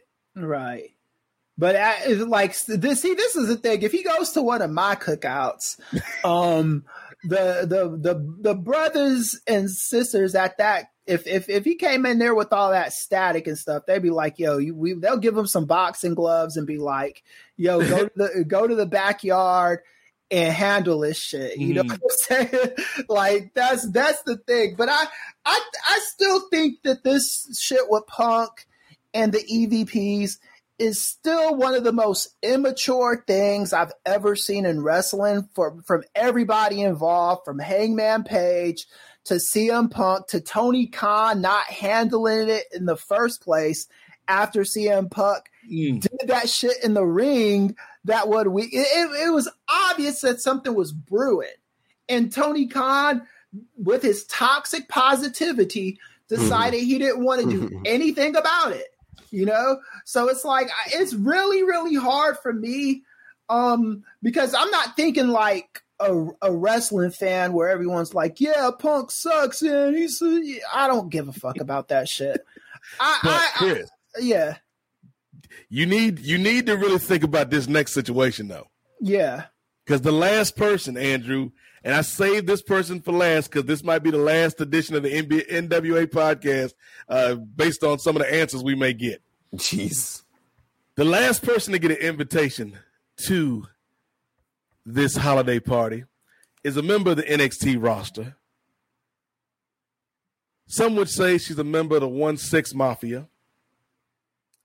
Some people have even called her MAGA the Stallion. Oh, hell no. I know who you talking about. Nikita Lyons. Can Nikita Lyons come through and get a plate at the holiday party? Young fella, Andrew Thompson. What say you, brother? Nah, she can't come in. I am not blind, brother. And you know what I mean when I say that. I am not blind. I can see very clearly. I will not be distracted. No. Don't fall for it. Plain no. That's it. That's all I got to say. No from Andrew Thompson. It's a no. Chris Ely. Yeah, she was hanging out with that one black MAGA dude. I can't think of his name. I know if you ask me 5 days a week, I know his name, but I can picture who you're talking about. Yeah, but wait, he a wrestler, Chris? No, he's not a wrestler. He's this right wing blowhard. He's like Candace Owens. Yeah. He's in that similar vein. What's her real name? Is her real name Nikita? That's not her real name, is it? No, I don't think so. Let me check that. We're gonna fact check her real quick. Yeah, we gotta verify. We gotta vet. Yeah, but I think her real name, Faith, is her real name. Faith.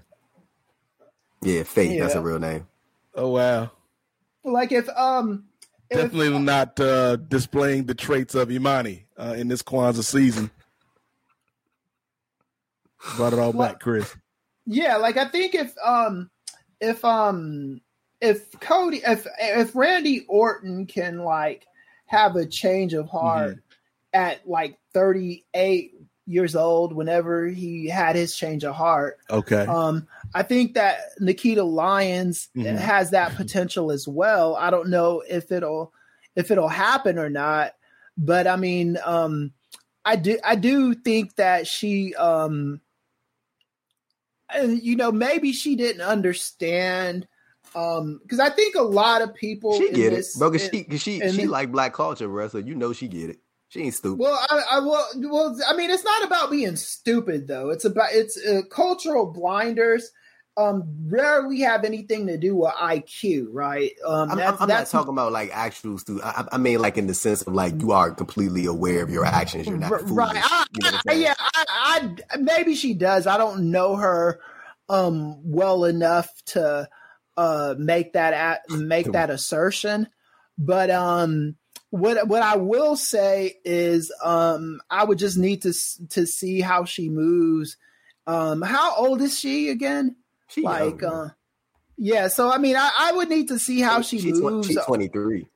Yeah, I think 23 is still young enough to where you can become a better like I said, Randy Orton at 38 years old, you know. Why you saying Randy? Oh, I forgot about that. Yeah, you forgot. We forgot about that. Oh, I forgot about that. Oh yeah, he did say that word on Twitch. Yeah, he said the N-word, and he was also talking shit about Black Lives Matter and stuff like that. And look, man, my whole thing is I do believe people could be redeemed. I wholeheartedly believe that. And if someone like Randy Orton can say, look, I was wrong, I don't see any reason why but I just don't know like what else she's into. That like I know that incident happened. I don't know if more stuff has happened since then or not. I hope for her sake that she because racism and that kind of shit is a disease, and sometimes you could cure it at an early stage, and sometimes you end up like Kanye West and it never goes away, and it just gets dumber and dumber with the more words you say. I stopped fucking with Kanye West when he said slavery was a choice, but some people needed this moment to kind of wake it up to that. Slavery was a choice, it sounds like a choice to me, was more than enough to let me know that Kanye West is a brother that I cannot fuck with. More than enough. But he made Graduation, Chris. He made You could do you could broke by broke. We ain't got it. You could cure blindness and all the world's diseases, and you say some shit like that. Ben Carson was a noted heart surgeon. Yeah. Didn't mean he had any business running housing or urban development. Yeah. He had no business running HUD. But yeah. Steve Willie. I know you're a big fan of Chris's favorite program, NXT 2.0. Can Nikita Lyons come to your holiday party and get a plate, sir?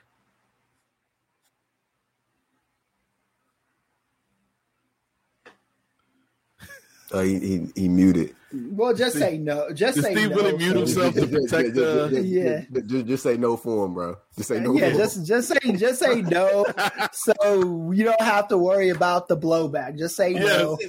Green light that it was on mute. I was gonna say I don't even know who she is. I don't even watch NXT 2.0, but I looked up as we were talking, and I put in Nikita Lyons, and I put in P for maybe problem, and the first thing that came up was problematic. So, yeah. So I was like, wow. So yeah, the rapper that she was quoting, I think his name was Topher. It said apparently the song that she was quoting was written on January 6th. So that's problematic in itself. There's a lot of pictures of her like shooting and stuff and whatever. Chris, you said something like, and it reminded me of when we were talking about Tessa Blanchard a few minutes ago, that she's 23. And in terms of learning from that age, I mean, Chris, you're one who's, works with college students. Mm-hmm. Like, you feel like that's a mind that can be developed when she's might be around other people, learning different personalities. A lot of people at that age, they've only been around people like them their whole life.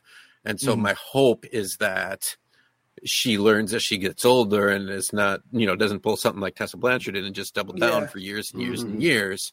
Yeah. Obviously, she's not going to be coming to I'm going to have a nice small get together, is what I'm seeing. Y'all are invited. You all can come. But, more food for us. Appreciate it, Steve. And for me, here's the thing. And I get Chris's point, and I tend to agree with him most of the time in terms of people can learn. We do need to give people space to grow. But just because I'm giving you space to grow doesn't mean I'm giving you space to come and fellowship and kick it with the fam. And so Nikita Lyons, much like Andrew said, man, I'm a man with eyes. I can see, but I can also see the truth. And so Nikita Lyons not coming to the party. Somebody like Braun Strowman not coming to the party. Raquel Gonzalez not coming to the party. Y'all maybe next year. What did Raquel Gonzalez do? She down with the 1-6 Mafia too, man. All of them. Okay. All of them. Wow. What's that reference, bro? Because I keep January 6th. January 6th. Yeah, man. Yeah, brother. That kind of shit right there, like, is I won't tolerate that stuff. Like, if you come at me, I need to know, because the only reason why I would let Chris Jericho around is because I really have to know why Jessica was at the fucking January 6th rally. I need to know this, Nah, like you don't need to know. She was there. That's all you need to know. I need to know what his, like, because to me the MAGA apple doesn't fall far from the tree. If your wife is there, Jericho was doing the All Lives Matter stuff in 2020. Like, that's all you need to know about. Yeah. But this is stuff that I need you to come out and say. If you're gonna do this shit, you need to at least just come out and let's put it all on the table. Be like, tell me that you are a MAGA. Don't try to beat around the bush with it. Don't interview doofus Trump Jr.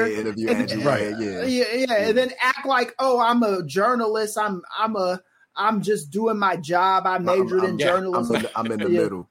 Right. Yeah. Don't do that shit, Like, and then, Andrew Yang, he's not Andrew Yang isn't the same kind of problem that Donald Trump Jr. is, but Andrew Yang is a problem, And I think I do need to know what's going on in AEW in these places where these people, these MAGAs are like that. The one defense that I kind of give Jericho, and this isn't really a defense because I still need to know, is he's smart enough not to like outright he interviews a diverse array of people on his podcast, and he acts like he's sensitive to the needs of different, like Nia Jax. He talked to her like a regular person, and we had like all the black wrestlers he's had on the podcast and stuff like that. But then again, he's beefing with MVP because he wants to hold on to some stupid belief. I think that if you're Jericho, you should want to have this conversation. I really do. Unless you were just too racist to have it. So that's another yearly installment 3 hours of the Who All Gonna Be There game. We had some friends come through the party. We had some people that had to wait on the curb. We had some people that are obviously not invited to the party for life. Terry Bollea for life. But before we get out of here this week, I did, tease at the top. We got an announcement, and Chris and Andrew didn't know about this, Steve, before we got on the mics tonight. But this is the final edition of the podcast for 2022, our year in review show. And, the end of the year is a good time to kind of reassess things and reevaluate things. And, I can honestly say that this show has been amazing, doing this with Chris and Andrew here on Post. We were doing it before on the Patreon, and then N.W.A, offered up the stage, offered up the platform to do this on Post. So this has been a great journey. And tonight is the final night on the N.W.A podcast for a crucial member of the team. And again, Andrew, Chris, sorry to break the news to you live here on air. But yes, ladies and gentlemen, it is with a heavy heart that I announced that tonight Andrew, tonight is the final night that the Cody Devontae Rhodes drop will be a part of the program. Oh, hey.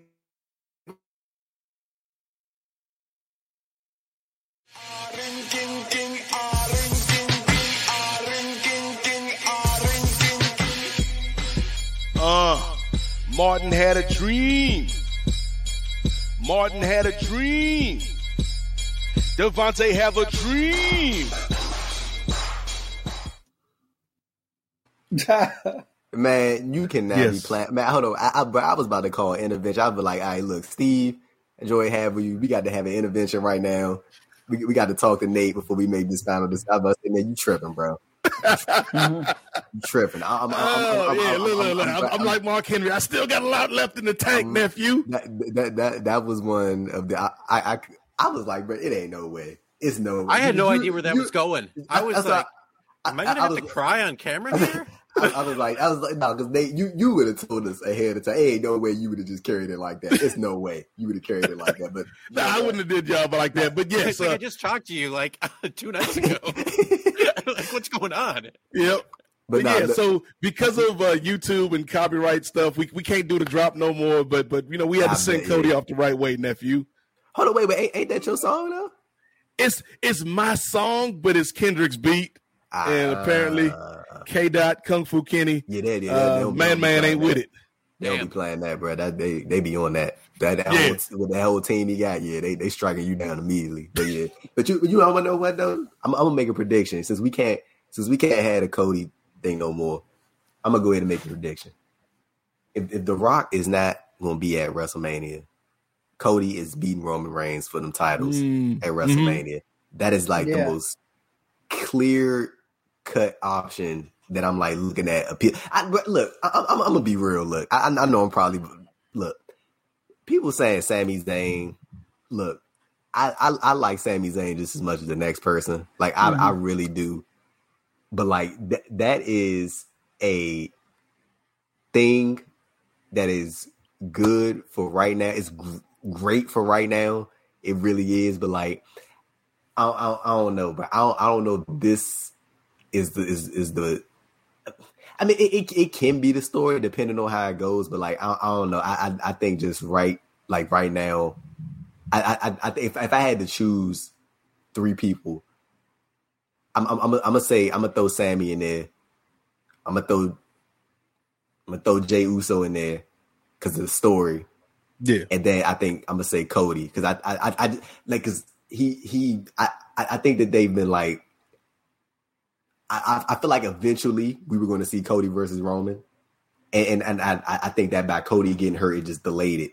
I think at some point we was going to get this, but I think that by him being hurt and then him being able to bypass all the Vince, him stepping down and him resigning and all that, he got to bypass all of that. So now this dude just had like the best 2-month stretch that you could want, and then now he's probably going to get to come back at the Rumble, and then that pop at the Rumble going to be crazy. And I feel like once we hear the reaction that he gets whenever he does come back, I feel like there would be like a fair assessment of like where he is positioning wise in terms of like, do you throw him back in there with Seth Rollins or is it time to go all the way with Cody? Because I mean, bro, like I doubt that they brought this dude back just for like some rinky dink ass like, oh yeah, we just gonna have some good moments. Like I just can't see them bringing this dude back for no other reason other than him getting this big moment. You know what I'm saying? Because he like when have you ever seen somebody a wrestler under Vince McMahon's WWE or the last time when you seen somebody out the get-go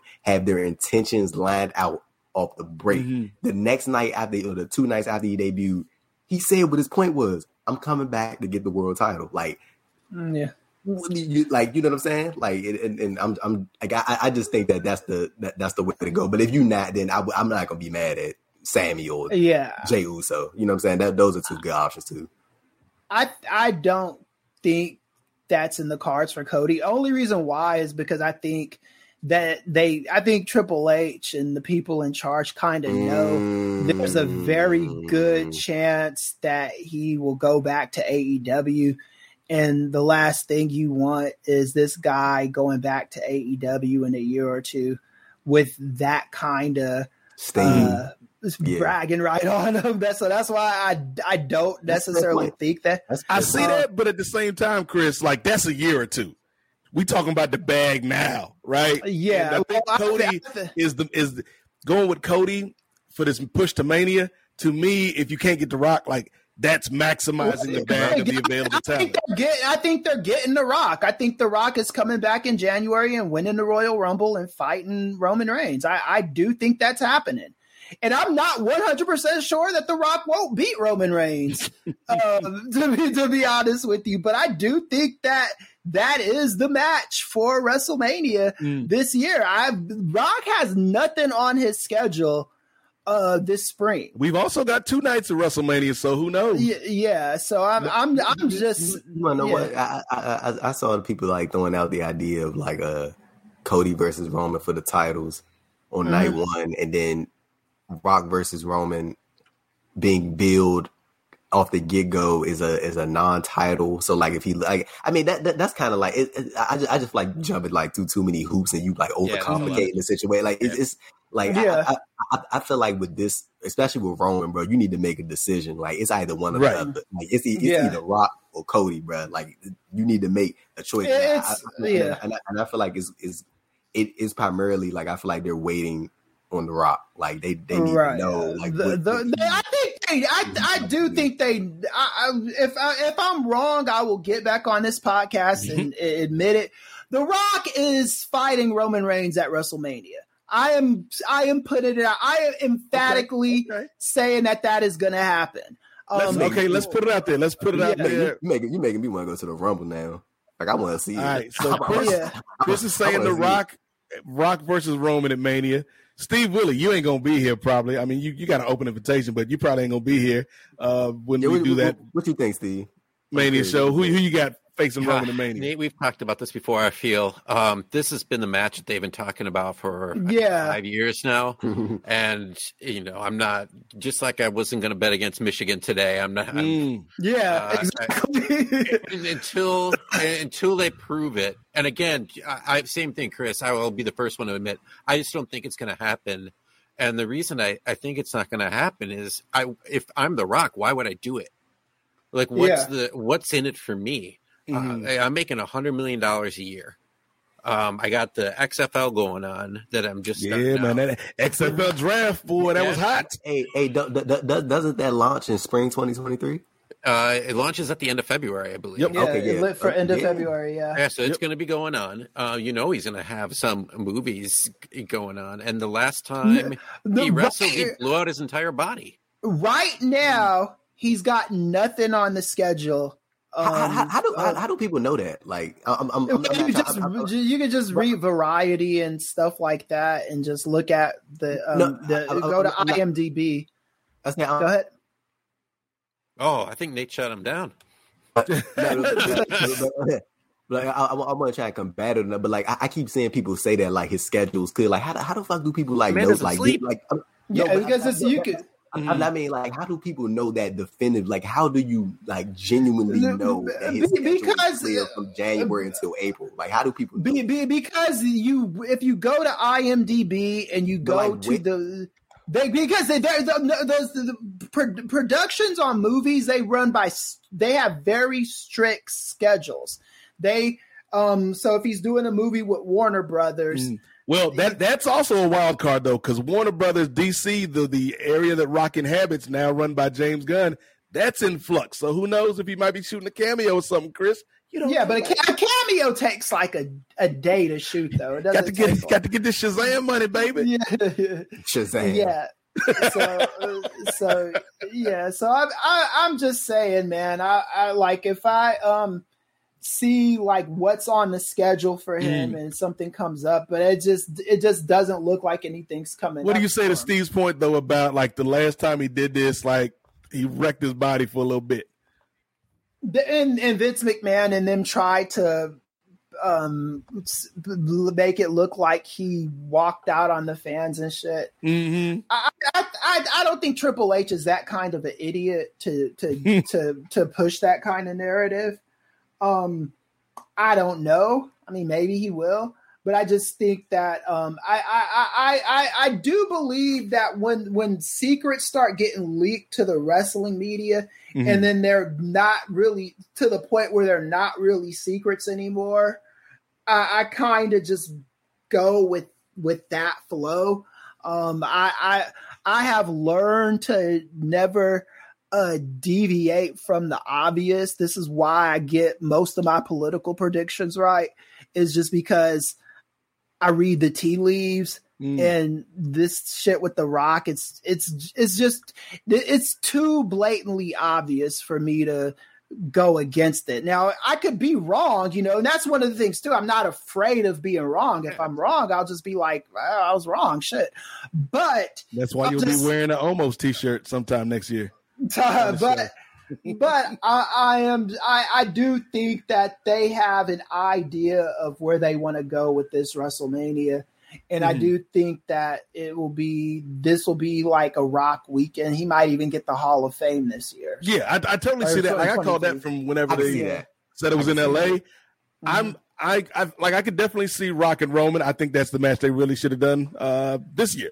Honestly, but your history proved you right when they did when Brock took the winning streak of the Undertaker. You were the one person that said they should have did it to Roman, and people were like, "Well, no." But then history has proven you right. That's who should have gotten the fucking victory over the Undertaker. You know, and I think it's going to be interesting because they've got plans, but what's the famous phrase? Card subject to change. You know, I think the plan as of right now is probably Rock and Roman. But it would not shock me if, whether it's a scheduling thing or whether, you know, like Steve said, Rock is like, do I want to put my body through that? Or if it's, you know, Cody comes back and is hotter than fish grease, right? Like, things can change, things can move around. But I do want to see Rock and Roman. Yeah, the thing with that, though, it's the kind of match that I think it means more with the title, but it still means a hell of a lot without the title. Right, yeah, and they could build it. The Rock is one. The title between them is who's the head of the table. Yeah, and The Rock is one of the few main eventers that never won the WWE title at WrestleMania. Yep. So that's an angle they can go to push that as well. And The Rock looks like he has 2 movies that are head into post-production. And then 1 movie that is in pre-production, Red Notice sequel. Chris, I'm dying. I'm dying at this comment in the chat from Ray Williams. Yeah, go ahead. Let me see it. I got to bring it on screen. Yeah, the Steve Willie brother is he the N.W.A. Sami Zayn? He's an honorary advocate. Yeah, Owen Hart, maybe. I'll take it. But we are running a little long tonight. But I figured since it's the last show we're gonna do this year, we could rock that 3-hour time limit, and I feel like we filled it out better than your typical episode of Monday Night Raw. But before we get out of here, any final comments, guys? We'll start with the guy that's always feeling oozy, Steve Willie. Steve, final thoughts on the year, man, and anything else you want to say? Because I do believe this is Steve's first official appearance on Post Wrestling, if I'm not mistaken.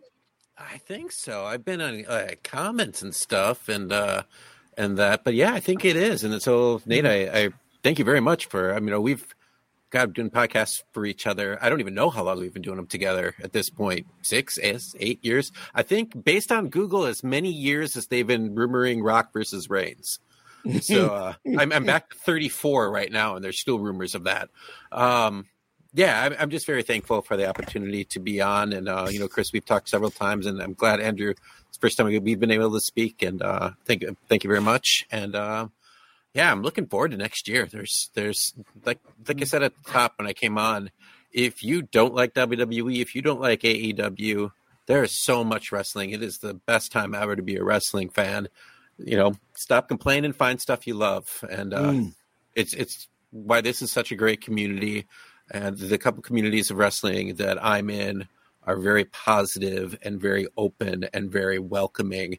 And, a reason why this show, in fact, exists is because of how open and welcoming this community is.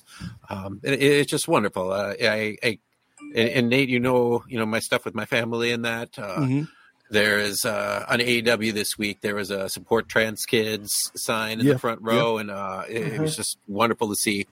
It's a good time to be a wrestling fan. Yeah, we appreciate you, Steve Willie, and also, like I said, the doors always open for our light-skinned cousin, Steve Willie.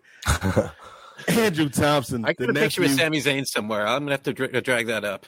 Yes, Somebody Photoshop that, man. I remember when this show started, we used to have some good Photoshoppers. Somebody Photoshopped Steve Willie into the Sami Zayn outfit.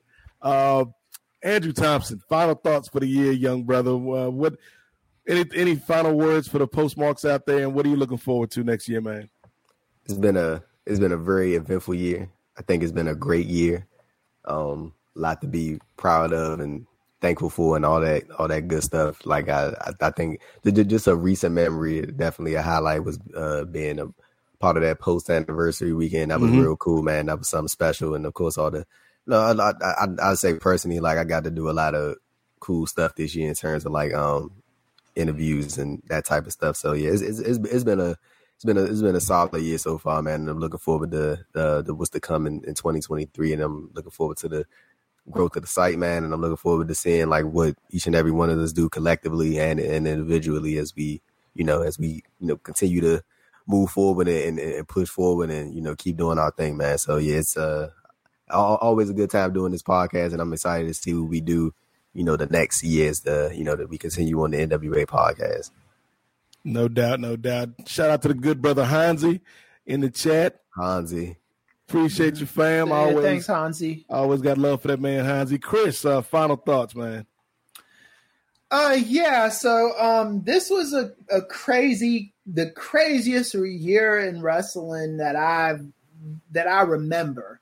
I don't remember it ever being this crazy with just story after story after story. It just wouldn't stop, But I just want us to just stand up for other people. You know what I'm saying? Don't like get with these bullshit narratives, because what the media does is they push this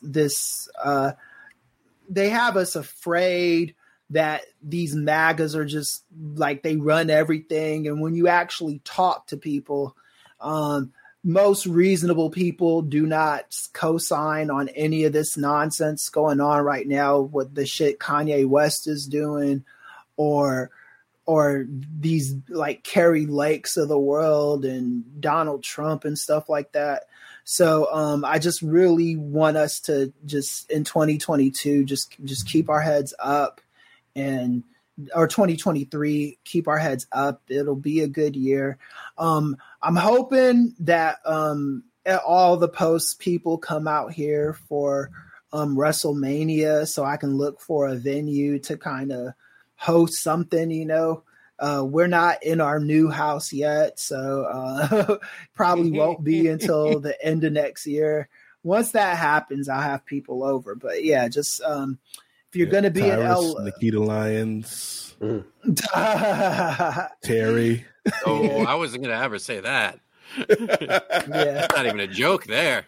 Yeah. But so just be good to people in 2023. Stand up against anti-Black rhetoric, stand up against anti-Semitic rhetoric, anti-trans rhetoric, anti-LGBT rhetoric. Just stand up against all that shit, man. Yeah, I think the last thing I'll say, Chris, is, again, we are thankful for the platform, because it's something going back 5-6 years ago, we were talking about earlier, wasn't, commonplace. And now we're in a space where it's not just us. You got people like SP3 and True Hill Heat and the good work they're doing over there, Public Enemies, of course, the brother Righteous Reg, Phil and Will with Grapsity, Rich Fan holding it down, been holding it down for a minute. There's so much good content, Chinyeri, the good sister Chinyeri. And so I think that is the thing that I'm most looking forward to in 2023, the continuation of that trend. And Chris, you said this felt like the craziest year in wrestling in a long time. And I would say that if we didn't just come off of one of the craziest years in wrestling, because it feels like this 2022 is like so much pressure was building up during the pandemic. Right. And then, like you stepped on that water hose in the backyard, Steve Willie. And then when you finally take your foot off, all that pressure releases and things kind of are shaken up, but eventually they fall into place. And that's how I feel this year was, where we had a lot of shakeups. And so next year is the falling into place year. It's the last part of the trilogy. We in the end game. We are in Return of the Jedi. We're in what's another good third movie in the trilogy? Indiana Jones and the Last Crusade. That's as much as I can think of. But I guess Bad Boys for Life. That was a good third movie in the trilogy. Sister Act 3. Yeah, Sister Act 3. Yes. We love bringing y'all this show this year, and not to calm my nephew's nerves. I'm not going anywhere. We not going anywhere. We advocates for life, so we are going to wrap up this year. Going one more time around the horn. Steve Willie, where can people find you if they want to know more about the wonderful world of Willie? Well, you can check me out on social media at Instagram, SteveWillie1. You can go back and any of your podcast feeds, look up my show Feeling Good for Now that we did a bit during the pandemic. And, yeah, of course, check out Kings of Sport, the TDT Talks. Man, I could have used a couple of those these last 6 months or so. It's like, hey, we got to get back on the air. We got to do it like this week. Is it crazy, Steve, that there's a part of me that is wistful for the pandemic? Not people getting sick, obviously, but just having free time. Bro. Yeah, I know exactly what you mean. Yeah. Mm-hmm. Yeah, I did actually, I just reminded of it last night. I listened to a Ring of Honor podcast that's on, I can't even remember what during the pandemic, I did a wrestling show called International House of Combat. It's, which was it was a blast to do. It was just like me and this other guy, Kelly Nelson, who's a longtime wrestling historian. We just would find the oddest old wrestling from That's right, I remember that show. Yeah, it was 1980s Puerto Rico. And, 1970s Australia. Just the most bizarre stuff that we'd find, and we'd watch along and comment on it. And it's just stuff like that, I do miss that kind of stuff a little bit. And I think that's what created a lot of communities like this, is us having time to talk and meet new people and make friends. And it is one of the things that because post weekend was one of the greatest, was probably my favorite weekend that I had this year, just meeting up with everybody and all that stuff. And I appreciate these communities, man. And where can people find you if they want to show you some appreciation, Chris? You could just I don't know how much longer I'm gonna be on Twitter.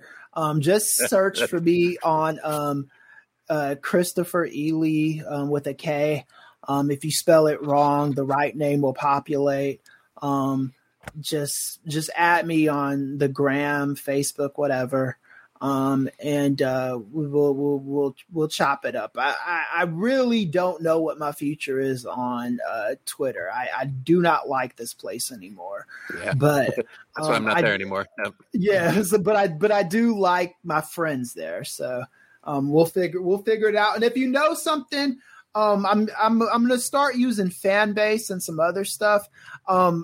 Mastodon I really couldn't get with, and there's some other things that just the interface is just too confusing for me. But if you know something with the easy interface, let me know so I can. I heard Chris about to drop his OnlyFans on y'all in 2023. Hell no, y'all ain't ready. Mimosa Mayhem. Chris ain't even. We love you, Chris, man. It's always a pleasure doing this with you, brother. Andrew Thompson, the youngest in charge. Tell these people about Andrew Thompson's interviews. Tell these people about the work you do at Post. Tell these people why you the youngest in charge, nephew. They can follow me on Twitter at @ADThompson__. Same thing on Instagram.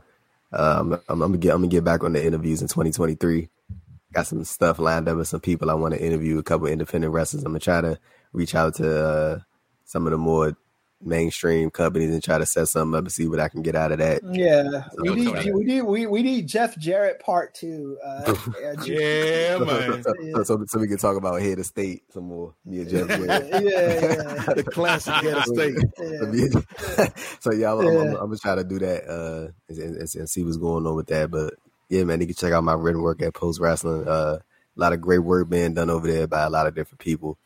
And shout out to my news comrades, John Pollock and Neil Flanagan, holding it down in the site right now. So yeah, shout out to everybody involved with Post, man. That's doing some great work, including this podcast, Nate, Chris, and everybody, man. Shout out to you, Steve. It was great meeting you, man. First time getting to talk to you. So yeah, I'm looking forward to 2023, man. So let's keep it moving.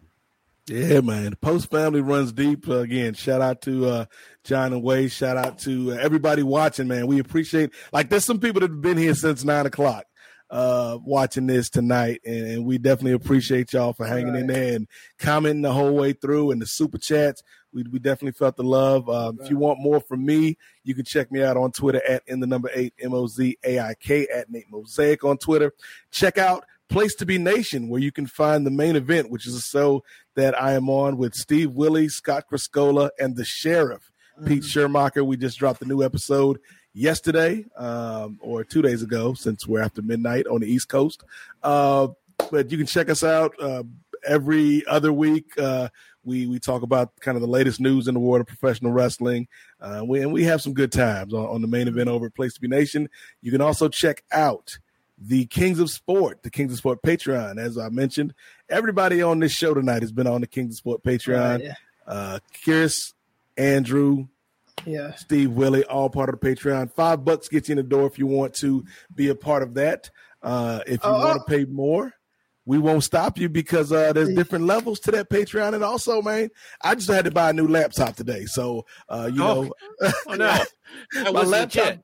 Yeah, my laptop, that was a shoot, brother. My laptop died on Friday, so I had to buy a new laptop today because I had 4 shows I had to do today, including this one. So I wanted to shout out Kate from Montreal too. I forgot to mention her. Okay, yeah, shout out to Kate, WH. Like the whole Post family is strong in these streets. But yeah, this is a great community to be a part of, and another great community. The last thing I'll plug besides the Patreon is DCTV Podcast, which is where Vanessa Shark, friend of the program, Steve Willie and Chris, both know and love Vanessa, Brittany Monet, Clement Bryan, and myself. We were the Black Lightning Podcast. Now we are the Lituation Room, where we talk about pop culture and these movies and TV shows based on the perspective of Black people. So it's a lot like this show, except for MCU stuff and the DC movies. So you can check that out. And again, N.W.A, MOZAIK on Twitter, as long as Twitter is a thing. Don't forget to subscribe to Chris's OnlyFans in 2023. And that is going to bring an end to another year here with the N.W.A podcast. Thanks again, everybody, for watching. Thanks again, everybody, for listening. If you're listening to this in the future in podcasting form, Andrew, Chris, we did it, brothers. Looking forward to next year. Y'all be safe. Everybody be smart out here in these holiday streets. Steve Willie, again, the door is always open. Thank you. And remember, finally, the revolution may not be televised, but it damn sure will be podcasted. We'll see y'all next year.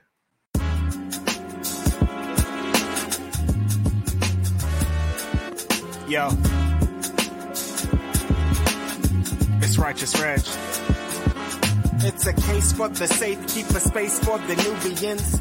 Unfiltered, off-kilter, the professor, the godfather. Post-wrestling, the N.W.A, not keep guessing, The views and expressions, you know the rest. It's pod excellence, get the message. Advocates for Nubian wrestling, you're listening to the best again. Black wrestling in the ring we invested in.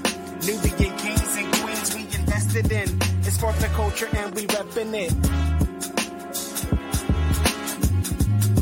It's for the culture and we reppin' it.